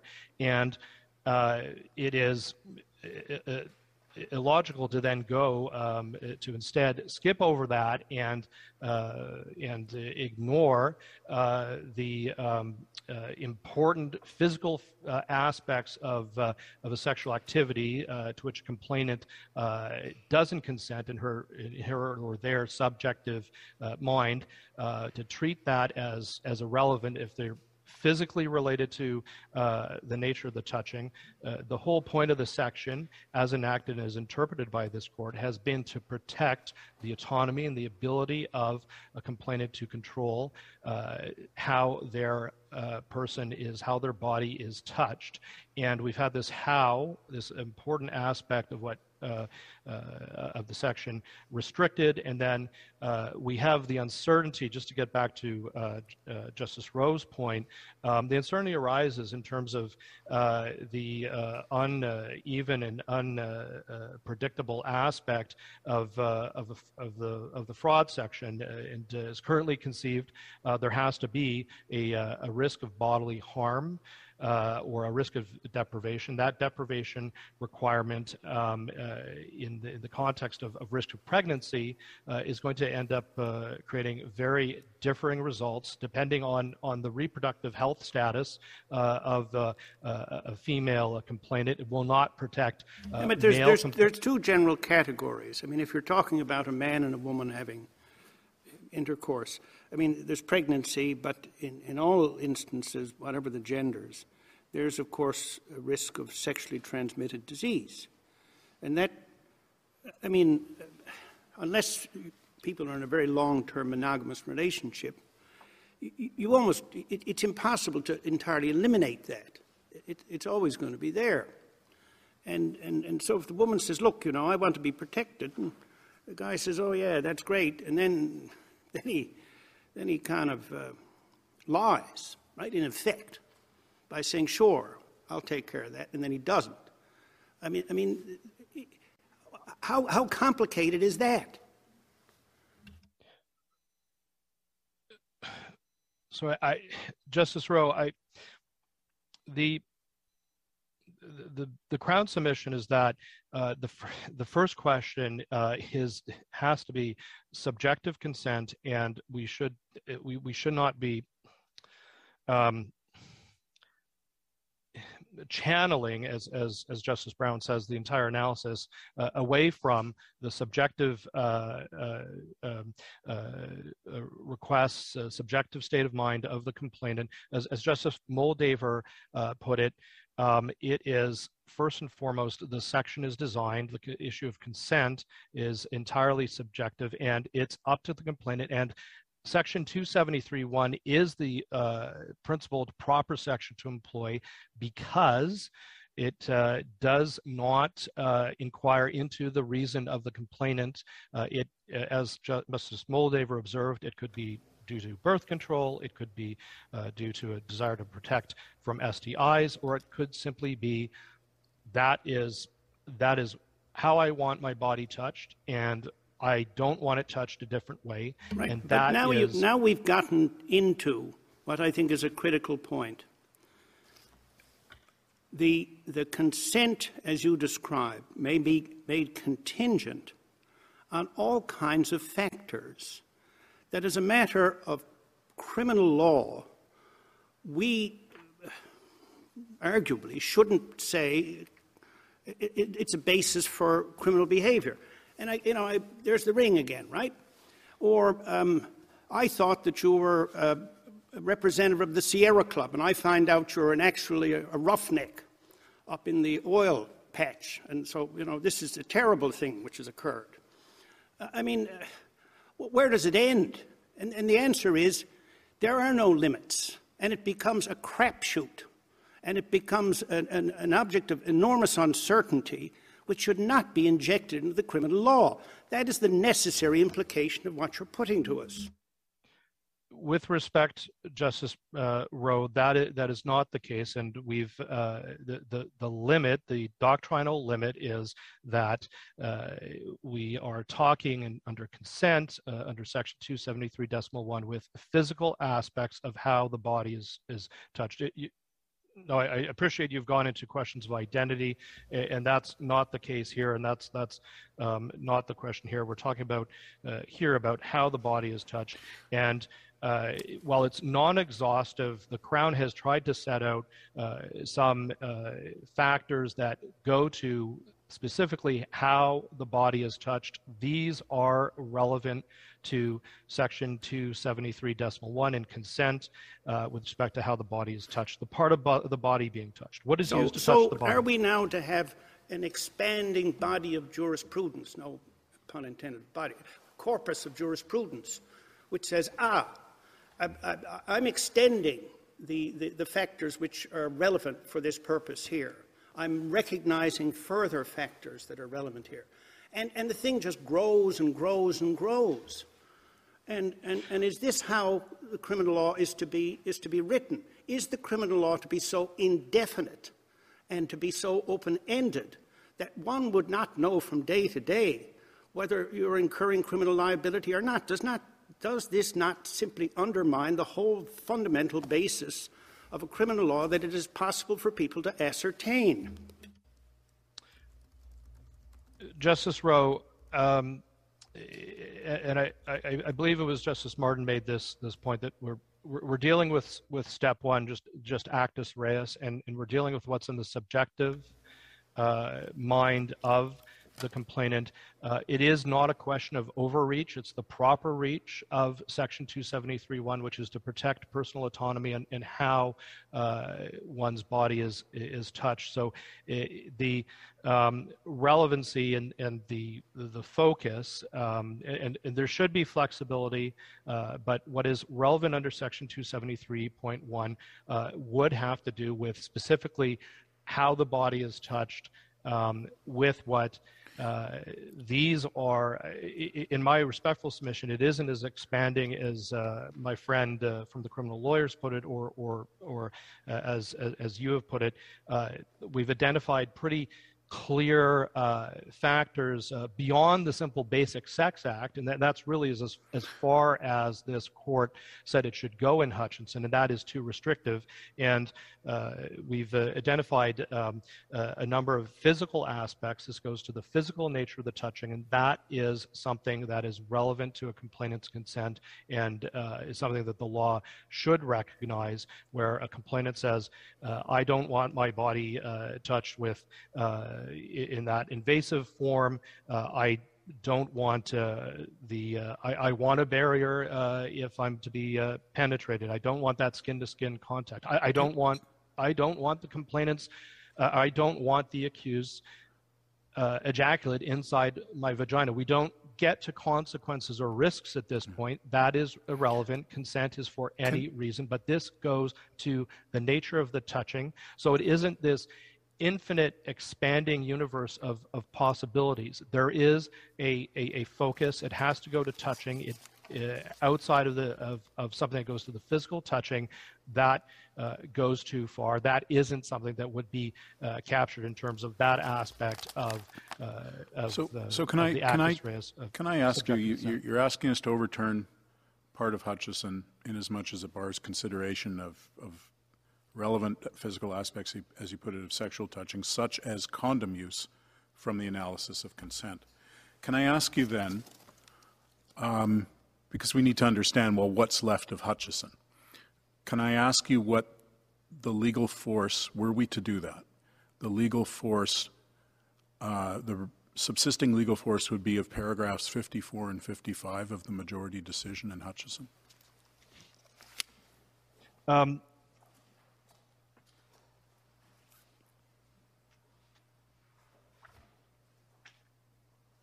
In my submission, what would remain would be that the ultimate consequences of certain aspects of the touching are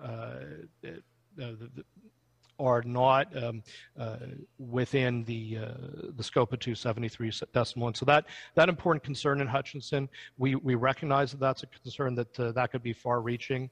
That's the distinction. One of the main distinctions we would ask this court to draw is things that go to the physical to the physical nature of the touching as opposed to the consequences. So in that way, Hutchinson. Okay, but can I direct you to paragraphs 54 and 55? What would still be left standing, if anything, from those paragraphs? Because we need to know if we're changing the law, how are we changing it?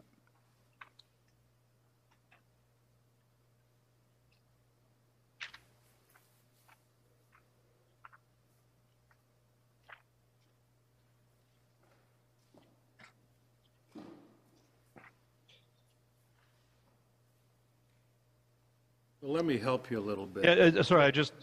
Justice, Oh, you go ahead if you want. It took me a moment to flip to my friend's condensed book.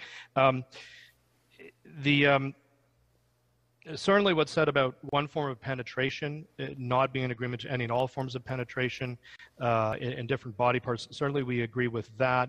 To the degree to which in paragraph 54 this court suggests that general sort of categories of kissing, petting, oral sex intercourse, or the use of sex toys. Certainly those are, we don't disagree with those being different categories and being meaningful to consent, but that does seem to suggest that there's a specific sex act, and what's problematic is then paragraph 55 saying that conditions or qualities.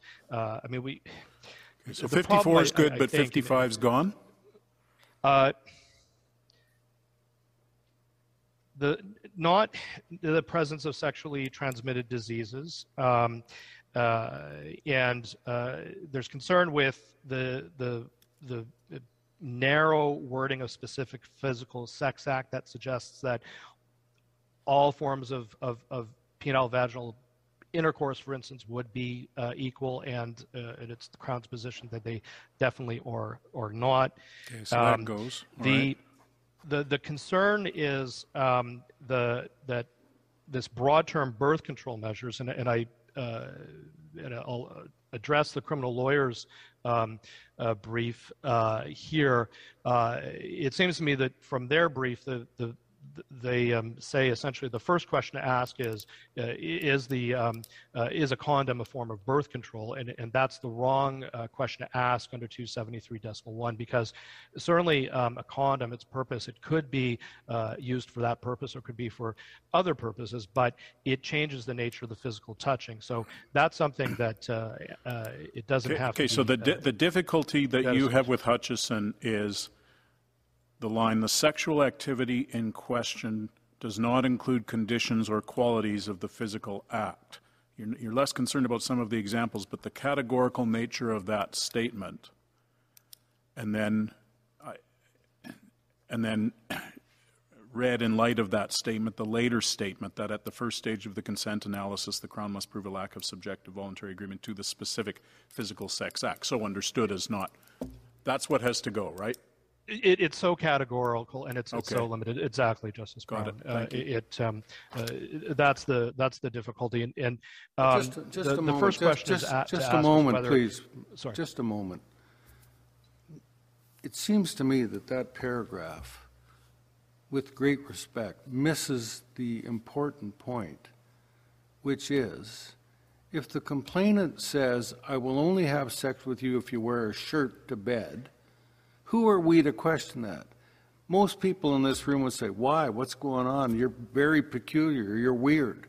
She is an autonomous, or he is an autonomous individual and can make that subjective choice that has nothing to do with conditions or qualities. It is a personal choice made by the ultimate complainant. And to the extent we are going behind that and forgetting that, we are going against jurisprudence from this court since Hutchison that has stressed the autonomy, the dignity, the getting rid of myths and so on in the context of sexual assault. In other words, it's per incurium.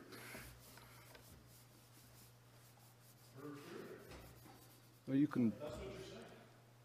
I'm not saying it's pure incurium. I'm saying that what my point was, Justice Brown, is we've advanced. We have looked at this subject. Parliament has looked at the subject, but we've looked at the subject too, and we put a big premium on autonomy, dignity of the complainant. And we've stressed it in so many cases since Hutchison, and now we're saying, complainant, forget about your autonomy. If you insist on having someone wearing a shirt before you agree to having sex with them, well, you're just a weirdo. So we're not going to, you know, the heck with what you believe in or what you want, that's irrelevant. Your autonomy is irrelevant. We're not going to even look at that. Because if you have sex and someone were to somehow not wear a shirt and you weren't aware of it, I mean, that's a crazy example to begin with. But you know, suddenly you're deemed to have consented because, you know, you let this happen. You agreed to sex. I mean, I just find it so basic, so completely basic in terms of taking a different approach to the approach this court has taken, you know, consistently since Hutchison about autonomy, dignity, and so on. Bottom line point is, if the complainant, he or she, wants to engage in the most peculiar form of sex that everybody would say is crazy, but that's what they are insisting on, who are we to say no? That's irrelevant. And it's very different than Justice Rowe's examples where he's talking about deceit to get into bed with somebody. Justice Moldaver, the Crown agrees with the proposition that this court has spoken on this many times with respect to the importance, the central fundamental importance of the dignity and the autonomy of the complainant, and that is a fundamental core principle. It should not be something that where the analysis is entirely skipped over, and we deal with these situations under the fraud vitiating consent. And the important part, and maybe just to go back to what's problematic about paragraph 55, Justice Brown, is that asking the question, well, if it's for birth control, is to completely sidestep the critical question, which is simply what is the complainant consenting to? What is she? I might even agree with you. I mean, don't assume that I'm disagreeing with you on the merits of the argument. The question is, what do we have to change in the law? And then how do we go about doing that, if we can? Right? What I think about this distinction isn't the issue. Yes, I certainly for one, it is to clarify and to reaffirm the principles that Justice Moldaver was just speaking of. To clarify that the first question we ask would, in a case like this, for instance, is the use of a condom, is it a birth control measure, is entirely the wrong question to ask. The question to ask is, does this go to the subjective consent of the complainant, and particularly the Crown says that in the specific facts of this case, it does, with respect to her ability to control how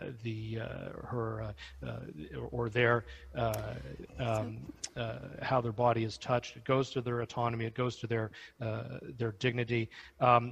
One way of trying to respect the concerns expressed by Justice Rowe on one hand, while at the same time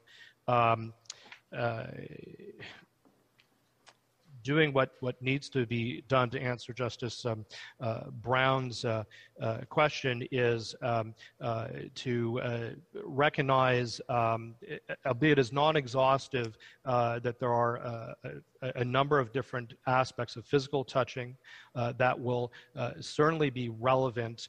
And again, this has to be flexible. It's definitely not meant as being exhaustive, but we've cited 5 factors that go well beyond simply the basic sexual act.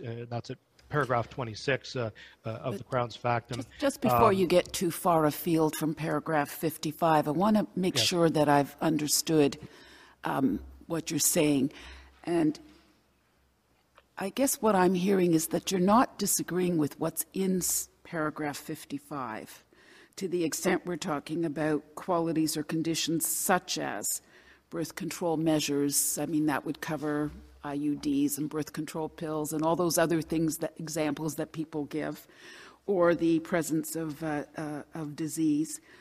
But it is more what's missing from there, which is that condom use, specific consent that goes to whether or not a condom must be used or not is part of the physical act. If I've understood what you're saying, it's not that there's anything wrong with 55, it's just what's missing from 55. Have I got that right? Because I'm just thinking of the examples that have been given.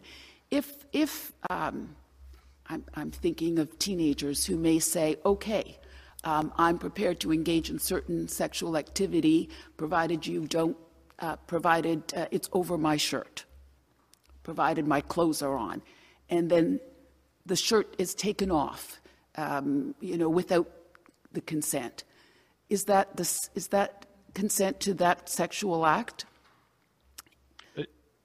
No, it's not. And in fact, that is the exact analogy that Mr. Justice Groberman used. And again, this is the one physical difference. Is there a barrier or not? In a much more intimate and invasive form of sexual activity, we have the question of whether a barrier is or isn't used. And the Crown says that the difficulty with the mention of birth control is that that encompasses a condom, and a condom has a significance to many complainants, including the one in the case at Barr, that impacts on her consent, and that goes to the physical touching. So the only thing is, and I guess I've said it before, and I'll stop after this, but I think there's a difference between a condom and a sabotage condom and no condom. And so this case is in the context of a condom versus sabotage condom. That's what the consent related to. This case, Hutchison. Whereas this case, it's a condom or no condom. And I just wonder if there's a distinction that bears on the way in which these paragraphs are applied.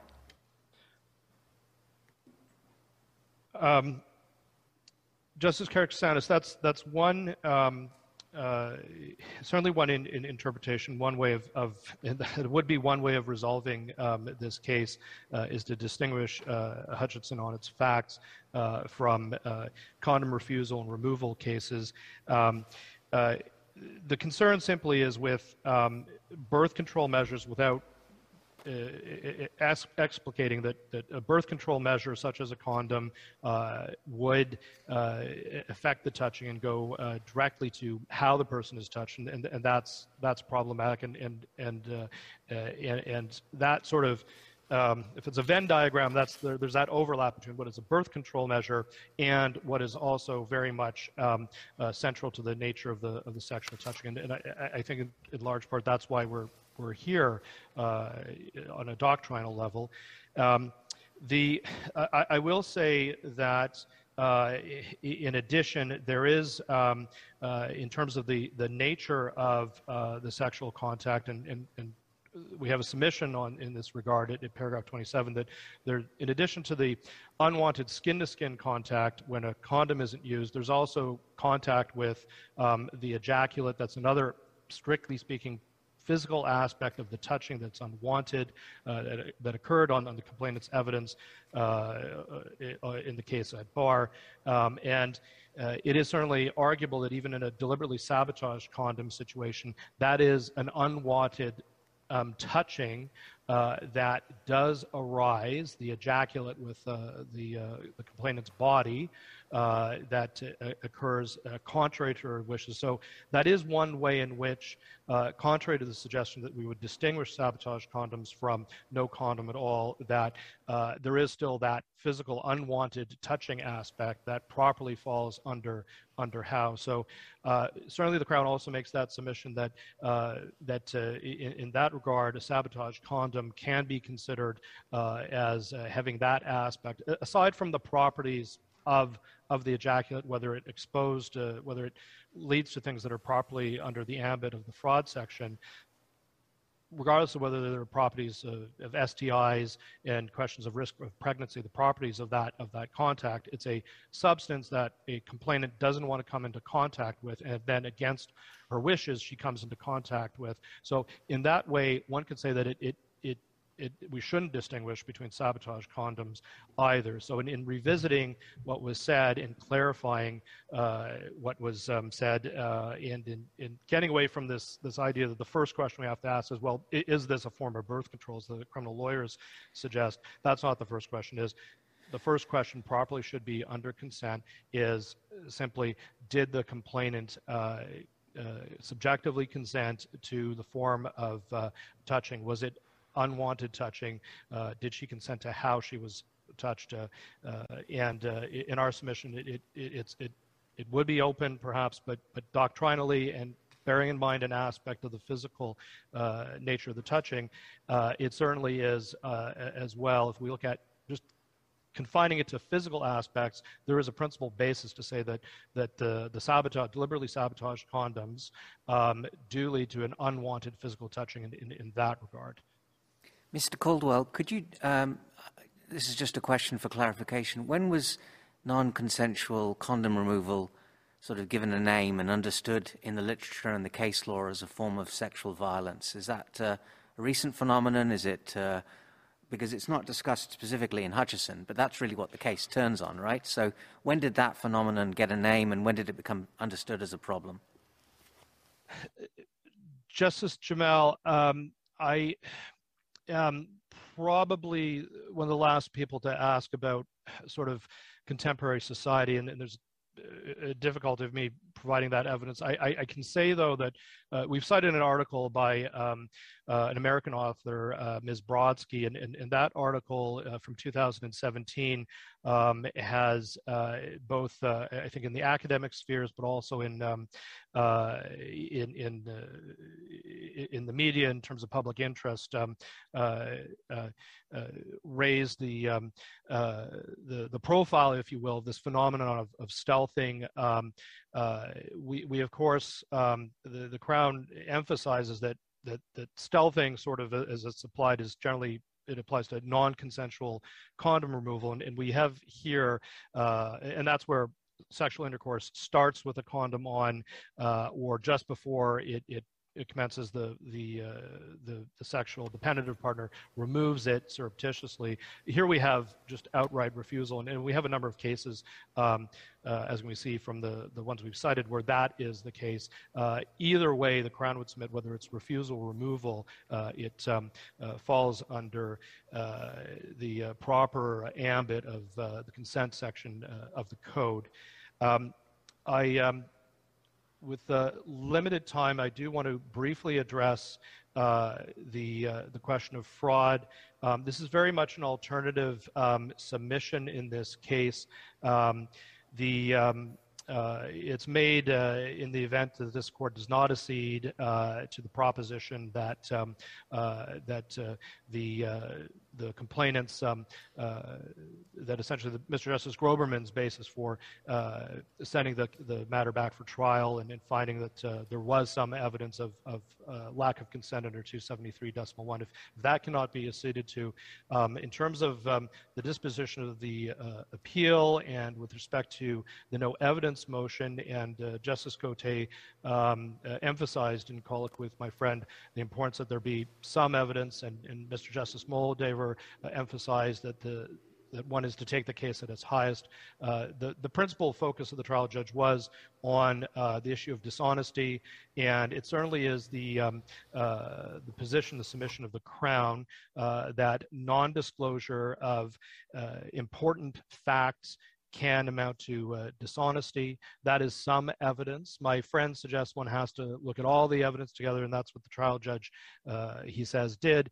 In my submission, that misses the point that the weighing of the evidence and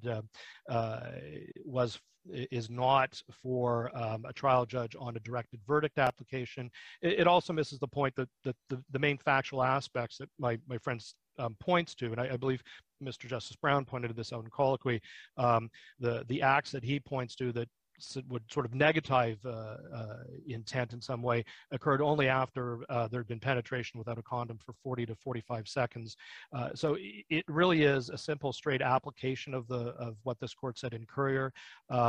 And as to this being a non-disclosure of important facts, on this case, taking the case at its highest, there was abundant evidence, as Mr. Justice Moldaver observed, abundant evidence from this complainant as to her wishes, that certainly a jury could conclude that her requirement for a condom was very, very important to her. We don't have to have, in my submission, something that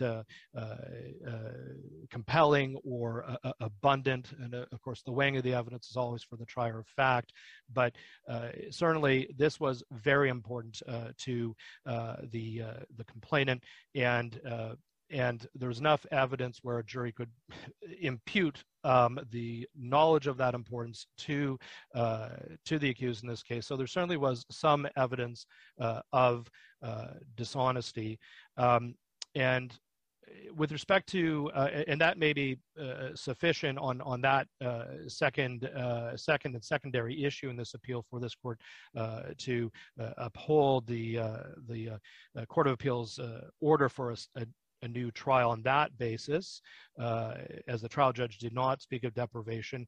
I'll have brief submissions on deprivation. We have obviously I submit non-controversial submission and finding of, or at least holding that there was some evidence of deprivation, and then one that's very, very controversial. The first, with respect to the risk of pregnancy, in my submission, is a straight application of what the majority of Hutchinson said about 265 sub 3 sub C. And in the Crown submission, there was some evidence that there was a risk of pregnancy, and that this was of, and that was enough to meet the test for a directed verdict application to be dismissed. There was some evidence of risk of pregnancy. The second aspect that arises on the evidence, it's appreciated very much by the Crown and recognized that it is arguably inconsistent with the HIV scenario. The Crown's position is that it can be distinguished. This is a different, we're outside the HIV non-disclosure context. We're talking about about non-disclosure of an important fact other than HIV status. You have the Crown's factum on this, that and we part company and disagree with the appellant that this did not flow from the appellant's actions. In our submission, it did. this was something that the complainant had to do to regain control of her bodily integrity. Currier makes it clear one doesn't necessarily have to have a risk of harm. There could be a concrete harm, and it was a substantial concrete harm. She literally and figuratively could not stand on her feet for about 4 weeks. Sorry, before you go on, I want to ask you something. It seems that members of the court, or a number of members of the court, are of the view that non-disclosure may be dishonesty if it goes to a material fact. It's got to go to a material fact, as I understand it. So the same material fact, however, would seem to become not material at all before the act is committed, if you see what I mean. If you're going to look at this from the point of view of material acts, I don't know how something becomes a material fact, shall we say, after the event, and not a material fact before the event for purposes of subjective consent. Maybe you can help me.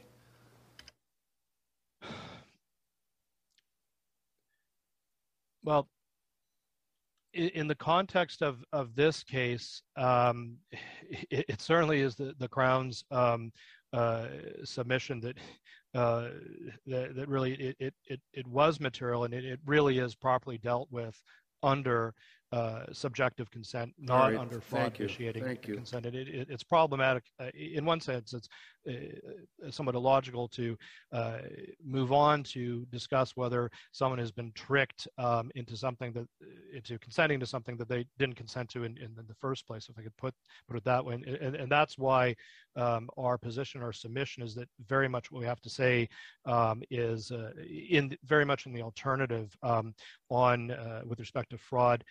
I did as well just want to attempt to respond to something that Madam Justice Martin raised with my friend, and that was with respect to the possibility of expanding the scope of deprivation in this context outside of the HIV context to include concerns with respect to dignity and autonomy and those harms. And that is, again, it's not the manner of rewriting the law that the Crown would propose here.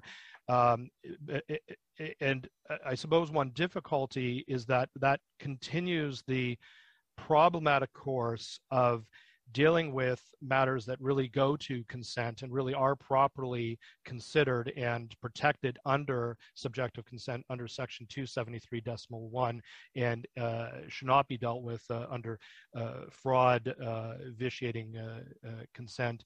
But yes, and there is another methodological point that I'd hasten to make, that while I think we're all of the view that the Constitution is a living tree whose terms have to be interpreted in an ongoing way, my understanding is that the meaning of a statute is to be ascertained as of the time of its enactment, and it doesn't change its character or its meaning over time.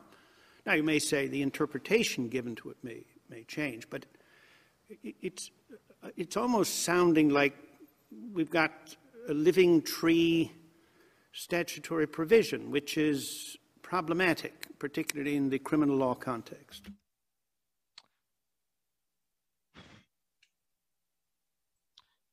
Well, Justice Rowe, the Crown does submit that is why this court should take the opportunity to clarify the scope of sexual activity in question, to clarify which section should apply. We say it should be 273.1 should do the work and with respect to physical aspects of touching that are unwanted, and not channel it all to the fraud section. And so that there is, in that sense, some certainty.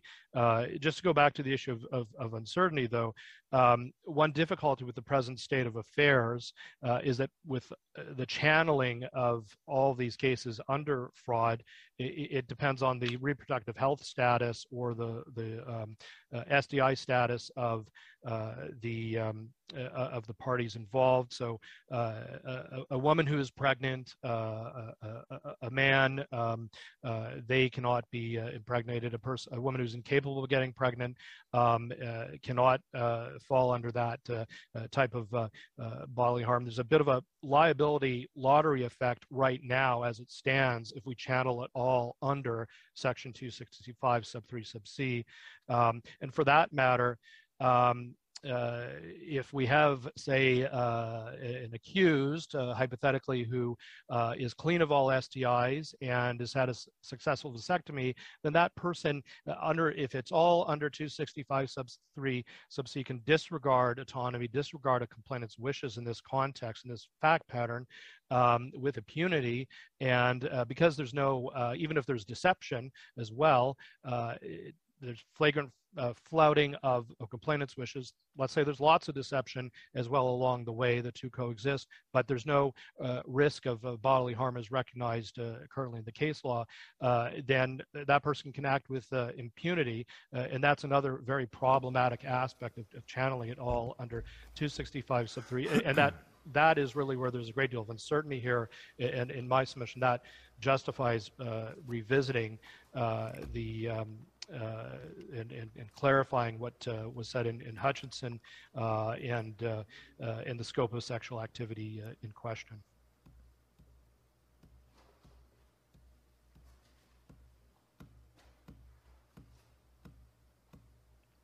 Your time is up.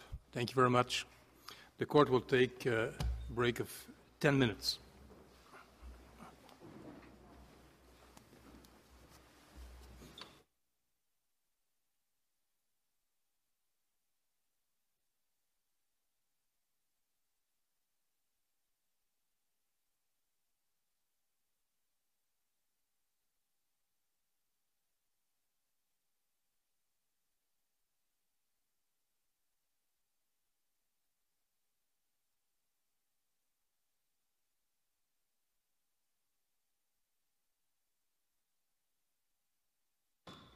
The court, la cour.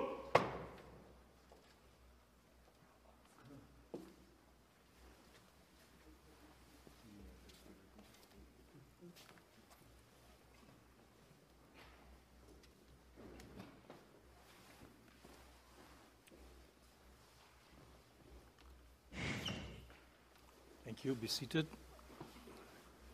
Ms. Rideout? No, I'm sorry, Ms. Bonnet. I'm sorry. Yes, thank you. Ontario intends to address 2 points today. First, I will differentiate between the fraud vitiating consent analysis that goes to the actus reus question and the reasonable steps required under the mens rea analysis. And second, I will discuss the specific definition of sexual activity in question that Ontario proposes. Requiring that a condom be used during sexual intercourse is a condition of a person's subjective consent. A complainant has got to be able to count on their stated limits and conditions having a legal effect. At the actus reus stage, the relevant question is whether the complainant was subjectively consenting in her own mind at the time the act was occurring. Her reasons for that decision are not relevant to the analysis. A definition of consent at the actus reus stage that decouples the complainant's fact-specific subjective consent from the legal definition would have negative ramifications for the foundational principles of sexual integrity, personal autonomy, and dignity. And this problem can be highlighted by considering the alternative next steps in the analysis, which change depending on how consent is defined. If a complainant was deemed to have legally consented to the physical and sexual act based on a blunt categorical interpretation of the sexual activity in question, for example, if a requirement for a condom was not incorporated into the definition of the sexual act in question, the law would deem a complainant to have subjectively consented. The mens rea analysis would be bypassed, and the focus instead would be on the legal test for fraud vitiating consent. The problem with having condom use be considered under section 265.3 is that fraud vitiating consent does not consider whether the accused took reasonable steps to confirm the complainant's communicated consent, because it would be predicated on a deception about the condom use.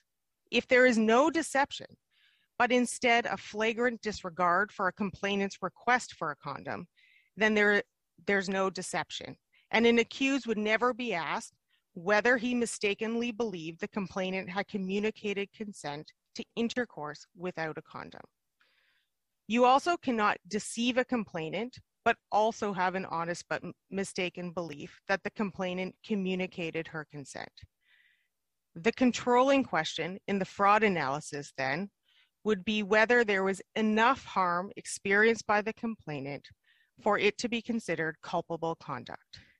Respectfully, that is the wrong focus. It is unprincipled and does not bring clarity to sexual assault law. Instead, the proper approach is that most cases must be considered through the mens rea analysis. If a complainant did not subjectively consent, then an accused must have taken reasonable steps to confirm that there was an honest but mistaken belief in communicated consent. This would be a mistake of fact. This court has carefully delineated the mens rea criteria. It is settled law that it is not a reasonable step to confirm communicated consent if an accused tries to test the waters, if an accused recklessly or knowingly engages in non-consensual sexual touching, or if an accused ignores conditions, assertions about a person's subjective consent. These are meaningful protections put in place to ensure that propensity reasoning is not used and to ensure that we meaningfully recognize that only yes means yes. A definition at the actus reus stage must be understood in line with this mens rea analysis. Ontario takes the position that the definition of sexual activity in question, as set out in section 273.11, must include subjective consent to all physical aspects of the specific activity, plus any detail referable back to the sexual nature of the activity. The Criminal Code in section 273.11 does not use the word physical in their definition of sexual activity. So while we agree that all aspects of the physical touch are included in the definition, and we would adopt British Columbia's 5 enumerated points in their factum, the definition is not restricted to the physical aspects of the act. Subjective consent is required for anything that transforms the sexual quality or nature of the act. In relation to condom refusal, removal, or sabotage, this means that a complainant can control whether a condom is used and withdraw her consent if a condom is not used. Sex with and without a condom are different physical acts and different in their sexual quality. Thank you. Thank you. Christine Rideout. Thank you, Chief Justice. Justices. It is the position of the Attorney General of Alberta that intercourse with a condom is a different sexual act than intercourse without a condom for the purposes of Section 273.1. The scope of the sexual activity in question in that section must be interpreted in a manner that is broad and flexible enough to encompass physical acts or aspects that are inextricably linked to the sexual act in question. An approach to consent that unduly narrows the scope of the sexual activity in question by effectively barring from consideration any physical aspects that form part of the sexual act is contrary to the modern approach to consent that has developed in this court over decades, and which in many ways is encapsulated by this court's decision in Ewanchuk. In Ewanchuk, this court confirmed that having control over who touches one's body and how lies at the core of human dignity and autonomy.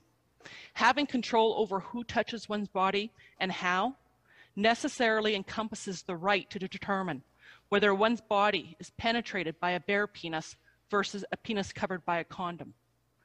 By way of illustration, this court in Hutchinson confirmed that the use of a sex toy is a different sexual activity for the purposes of Section 273.1. In other words, attaching a sex toy to one's penis would transform any vaginal intercourse into a different sexual activity for which consent is required. How can the same analysis and conclusion not be applied to the use or non-use of a condom? The short answer is that it cannot. When a person restricts or limits their consent to the how, that person is entitled to the protection of the law if their sexual partner disregards those limits and engages in a different sexual activity for which they have no consent. That issue falls to be determined under Section 273.1, not the fraud provision of Section 265 sub 3 sub c. A person's entitlement to the protection of the law in those circumstances should not be contingent on a demonstration of harm or a risk of harm. Any finding to the contrary is not only inconsistent with the Ewanchuk principles, but it will also have profound and disproportionate impact or implications for the autonomy, the dignity, the security, and the equality of women, given the highly gendered nature of this offense. It will also have implications beyond non-condom or condom use and extend into other physical aspects that form an integral part of the sexual act. So, Ms. Rideout, yes. In Hutchison, the majority held that deceptions will only vitiate consent if there's dishonesty which gives rise to a risk of physical harm beyond the injury inherent in being lied to in order to induce consent. Should that, in your view, then be overturned? Well, I think what has to be recognized is that Hutchinson is dealing with sabotage condom use. It's not dealing with the use or non-use of a condom, which transforms the physical activity, which brings the issue of consent under Section 273.1. And perhaps a clearer way of looking at that. So were the dissenters and the majoritarians just ships passing in the night? Because the dissenters, clearly saw the issue that separated them as whether use of a condom is included in the manner in which sexual activity is carried out. That is certainly the case. I would say that the minority in that case did recognize the implications, but it doesn't change the fact that the issue before the court was the use of a sabotage condom, not the use or non-use of a condom. That was the facts, but they were much more categorical, were they not, in paragraph 55, paragraph 64? I must say, I find that to be a very questionable point of distinction. It's a difference. It's a factual difference. In every single case, you can point to a factual difference. Someone's eyes are blue rather than green, right? But does it matter? But how does that, are we not talking about things of a similar nature? And right. It seems to me we are. And so what you're asking us to do is not distinguish Hutchison, but to overturn it. Well, my response would be I'm asking this court to clarify that Hutchinson does not apply in the context of the use or non-use of a condom, that it was decided in the context of a sabotage condom. And to bring it full circle, we talk about the color of eyes, we talk about whether an individual is married or not, but let's look at the other implications of carrying the fact-specific finding in Hutchinson to other areas. And the area I refer to in my materials is the use and level of force, right? And this is not, when I raise this is not to say that it is speculative. It is in the facts of Barton. In that case, the Alberta Court of Appeal confirmed that jury needed to clearly understand that the sexual activity in question included the amount of force used by an accused. It confirmed that the jury should have been instructed to consider whether there was any evidence that the deceased voluntarily agreed to engage in sexual activity that involved the degree of force required to rip an 11-centimeter hole in her vaginal wall. It confirmed that a description of the sexual activity in question limited to vaginal penetration, which is a generic act, by the accused's hand was incomplete. All right. Thank you. Your time is up. Thank you. Ms. Birenbaum.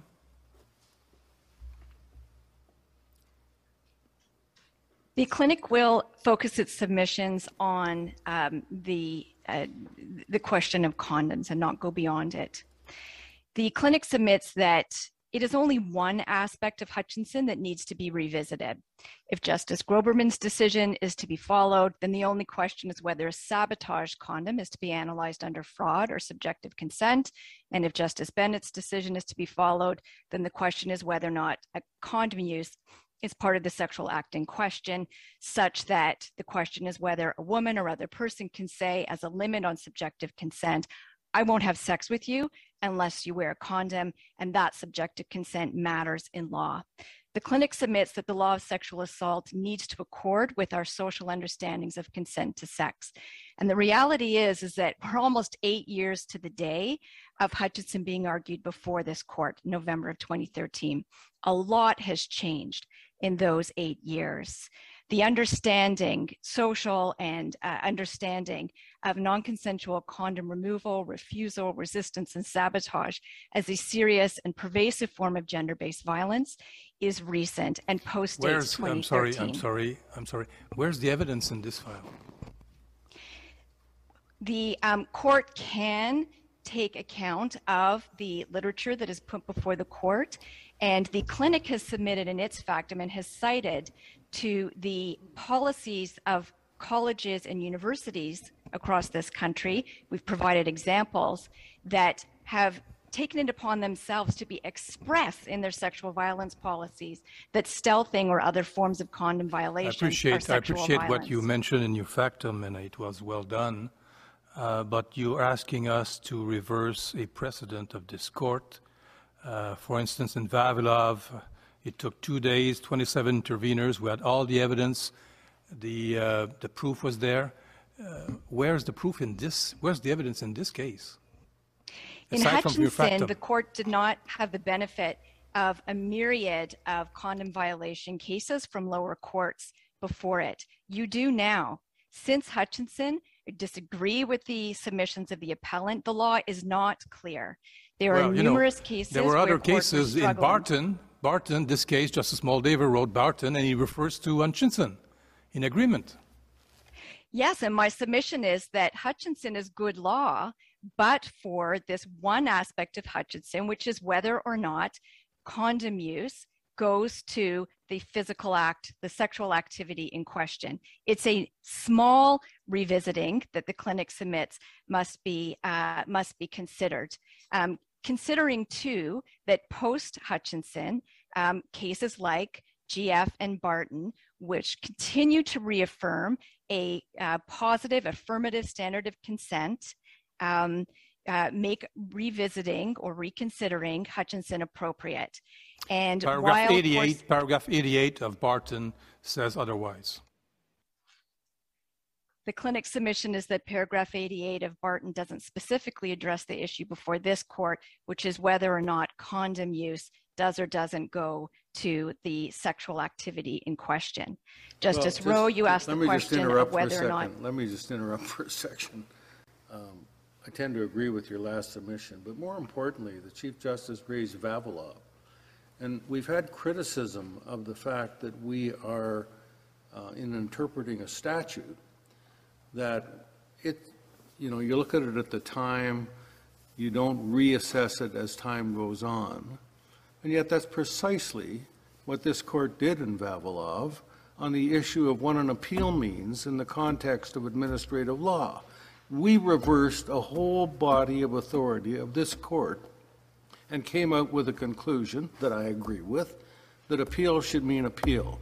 So this notion that we cannot change a statute because we're bound by it or whatever, it just doesn't seem to apply in that case, but it's being put to us by several people in this case. And the clinic's submission is that the statute was correctly interpreted in Ewanchuk, and approaching condom use as an appropriate limit on voluntary subjective consent is consistent with Ewanchuk, Barton, JA, GF, and so on. And the clinic submits that to hold otherwise Ewanchuk was rendered before Hutchinson. Yes, the submission responds to the idea that that the statute is now being reinterpreted. In my submission, it's being interpreted in a manner that the clinic submits consistent with pre and post Hutchinson case law, and to hold otherwise would give women more control over their bank accounts than their bodies.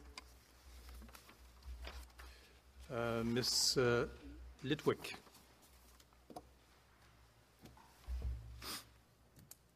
Yes, Chief Justice, Justices, West Coast Leaf makes 2 points in argument, and the focus of West Coast Leaf's argument is first, that the fraud analysis, and more specifically, the requirement to prove a significant risk of serious bodily harm is a deep invasion of a complainant's privacy, and second, that the harmful invasion of privacy is not a necessary evil in violative condom practice cases.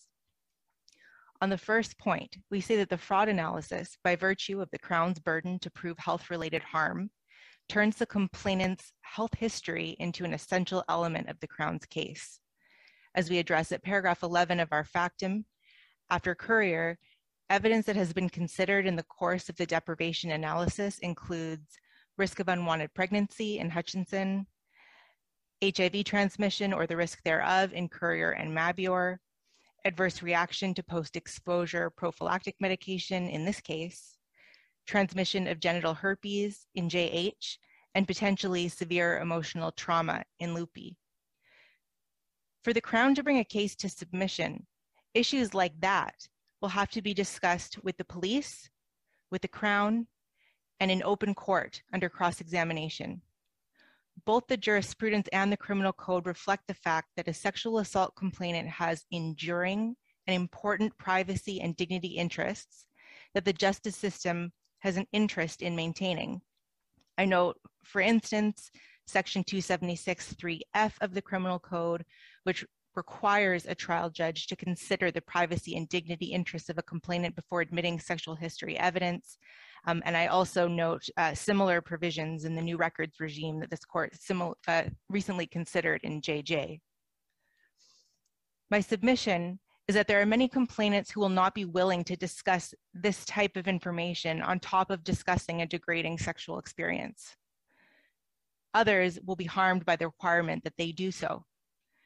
And the reasons for that extend beyond mere embarrassment. The health-related analysis can bring out information that is stigmatized and which may be related to a complainant's lived experience of prejudice and disadvantage. Such information could include gender identity when it's relevant to fertility, HIV status, and abortion. The requirement to discuss such matters means that some complainants will be reasonably fearful upon learning that their sexual health will be a focal point at trial. The factum of the Criminal Lawyers Association illustrates just how invasive this fraud analysis can be. An accused, that they submit at paragraph 19, that the accused may be able to raise a reasonable doubt by proving that the complainant would have consented regardless of the deceit. On this defense strategy, the complainant is not only cross-examined about her sexual health, but also on the additional issue of how much that mattered to her in the heat of the moment. We submit that there is a public interest in not subjecting complainants to that type of cross-examination. We also submit that the harm analysis is not a necessary evil of cases like the case at bar, and that is because the analysis under section 273.11 can afford for consideration of condom use without opening the door to over-criminalization of people who are HIV positive, which West Coast Leaf agrees this court must be vigilant in guarding against. Unlike the presence of HIV, a condom is immediate, it is physical, it is visible, and it is easy to change. We submit that a condom is an element of a sexual encounter that has implications not only for health, but also for intimacy. Recognizing the difference refocuses the law of consent on harm to autonomy and lets courts get out of the business of scrutinizing whether the complainant was fertile or whether the accused had an STI.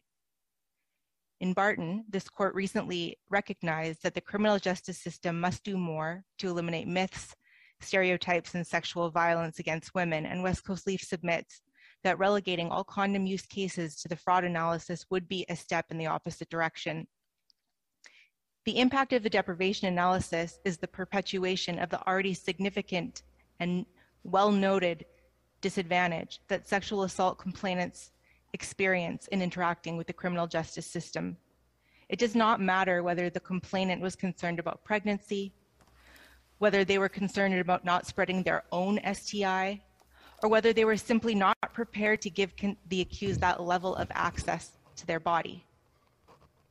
The law must recognize a person's right to make a condom use a part of their consent without demanding health-related justification. Thank you very much. Francis Mahon. Thank you, Chief Justice, Justices. Leaf intervenes to argue that interpreting sexual activity in question in Section 273.1 of the Code to include the activity of sex with a condom recognizes and safeguards the autonomy, equality, and dignity of complainants, and it also promotes substantive equality and access to justice for marginalized individuals. And I'd first like to address what I might call the Hutchinson problem that the court has been wrestling with this morning. And I would say, first of all, that this case is not about a sabotage condom. It's not about using ineffective birth control. That was the situation in Hutchinson. But today, this court must decide whether the violation of a person's choice to use a condom during sex constitutes a lack of consent. And Leaf argues that this interpretation does not offend the principle of restraint in criminal law. And Justice Karakatsanis, as you observed, the concern in Hutchinson was with fraudulently using ineffective birth control, and that some people might deliberately render birth control ineffective. And the concern of the court there was that other people might simply make a mistake and get caught up by the criminal law. And we need to read paragraphs 54 and 55 of Hutchinson in that context, and the reference to birth control measures also specifically within the context of ineffectiveness and the deliberate choice to use those measures. So were the dissenters just ships passing in the night? They missed the point of the majority? No, I would not argue that. We would also need to read the dissent in that same context of what was at issue in that case, which was a deliberately sabotaged condom. On the Well, facts that's not of what they this say. case, They say the heart of their disagreement turns on whether the use of a condom is included in the manner in which sexual activity is carried out. It's much more categorical. But maybe they were ships passing in the night. Maybe they missed the point of the majority. I would not suggest that, certainly. What I will say, though, is that decisions are not made in a vacuum. They are made in the context of the facts of that case, which again was a sabotaged condom. And on the facts of this case, there's no possibility of mistake, which was the concern animating the court in Hutchinson. You're either using a condom or you're not using a condom. And to Justice Rowe's point, this is possible to understand and it's easy to ascertain. It doesn't create vagueness or uncertainty in the criminal law. Requiring the use of a condom sets a reasonable expectation and a limited scope of consent. Yes, but my point is not that condom use itself gives rise to uncertainty. It is the principles you urge upon us and the doctrinal basis upon which we would make the specific determination with respect to condoms. The court does not speak in a language entirely of particulars. It speaks in a language of general principles, which, when applied in this case, would have a certain effect in terms of condom use. So I think it's disingenuous to say this court would decide only the issue of condom use, because the principles upon which you urge upon us have far greater implications, and it's simply disingenuous, but I suppose that's just my view. Justice Rowe, how I would respond to that is to use an example that my friend Mr. Cote for the appellant gave at the beginning of his submissions when he referred to a lower court decision that involved the situation of a person saying, I will only have sex with you with a condom. and their sexual partner saying, I don't care, and proceeding to have sex with them. Mr. Cote made the observation that, of course, that was sexual assault. But why is it sexual assault? It's sexual assault specifically because the complainant's consent was not respected there. There was no issue of fraud or deceit in that case. It was abundantly clear what was going on. The problem was that he didn't use a condom when she asked him to do it. It is a component of consent when someone says, I need you to use a condom when we have sex. Our last point, and I'll make this very quickly, is that by interpreting the provision otherwise, it could create a gap in the law, specifically for those examples where there is no fraud or deceit. I see my time is up. Thank you very much. Thank you very much. Khalid Jan Mohamed. Chief Justice, Justices, the HIV interveners are here today to urge the court to ensure that its decision on this appeal does not expand the scope for prosecutions or convictions flowing from HIV non-disclosure. HIV non-disclosure is already over-criminalized in Canada, as the federal government has acknowledged, flowing in part from the application of sexual assault laws and from the legal framework established in Currier and Mabior. With that context in mind, before turning to two brief submissions, I'll note that regardless of where non-consensual condom removal is situated in the criminal code, the response is carceral, and the HIV interveners do not endorse expanding carceral legal responses as a general proposition. The HIV interveners first submit that condom removal ought to be situated under Section 273.1 because that poses less risk of harm to people living with HIV.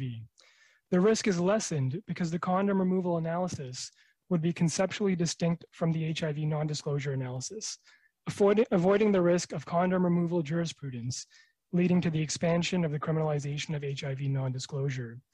In contrast, so long as condom removal remains within Section 265, HIV non-disclosure jurisprudence will likely continue to be considered in condom removal cases, leaving open the risk of expanding criminalization of HIV non-disclosure, which we elaborate upon in our second submission. The risk is also apparent in the decision below and in this court's decision in Hutchinson, because Currier and Mabior are considered throughout both as part of the fraud and deprivation analysis. Our final point for this submission, set out at paragraphs 9 to 13 of our factum, is that if the court decides to situate condom removal under Section 273.1, it's crucial that it expressly confirms that HIV non-disclosure remains under the Section 265 analysis because sexually transmitted infections, or STIs, do not form part of the physical sexual act, which would be consistent with this court's previous jurisprudence and would ensure that there is no confusion about the legal framework that applies to HIV non-disclosure. And to go back to Justice Brown's question, that's part of what's left of paragraph 55 of Hutchison if the court resituates condom removal to Section 273.1. Moving to our second submission, alternatively, if the court decides that condom removal should remain under the Section 265 fraud analysis, it must ensure that the threshold for deprivation in HIV non-disclosure cases is not lowered, starting with why we say that is. At present, following Mabior, deprivation in HIV non-disclosure cases is determined solely based on whether there is a realistic possibility of transmission of HIV. Absent that realistic possibility, there is no deprivation, irrespective of whether the complainant experienced stress or side effects from preventive medications. And to go back to Justice Martin's question, sexual fraud always requires deprivation as decided in Currier, and it must. Otherwise, the HIV non-disclosure legal framework would be undermined and there would be no need for a realistic possibility of transmission. The realistic possibility constraint is necessary and crucial to ensure that criminalization of HIV non-disclosure is given as much certainty and restraint as possible within a legal framework that is already overbroad.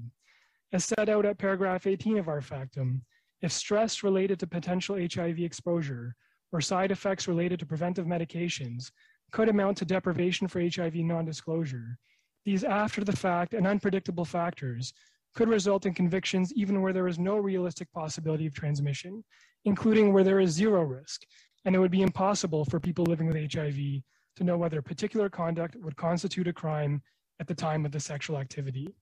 And if the court decides that condom removal ought to remain under Section 265, and recognizes psychological harm or medication side effects as deprivation, there is a real risk that this could carry over to the HIV non-disclosure context and override the realistic possibility threshold.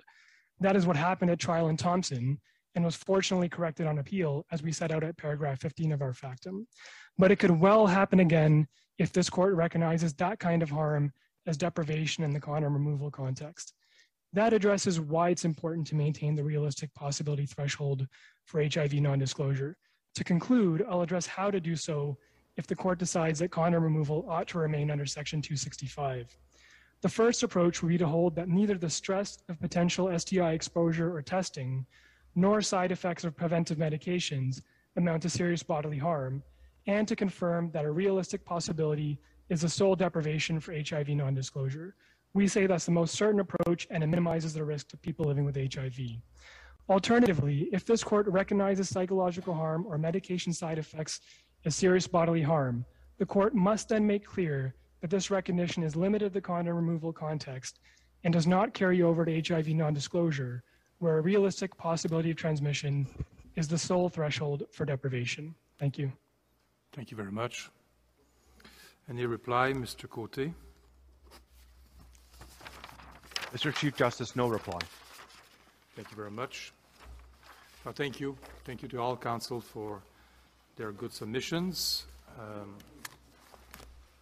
The court will take the case under advisement. Thank you very much. Have a good day.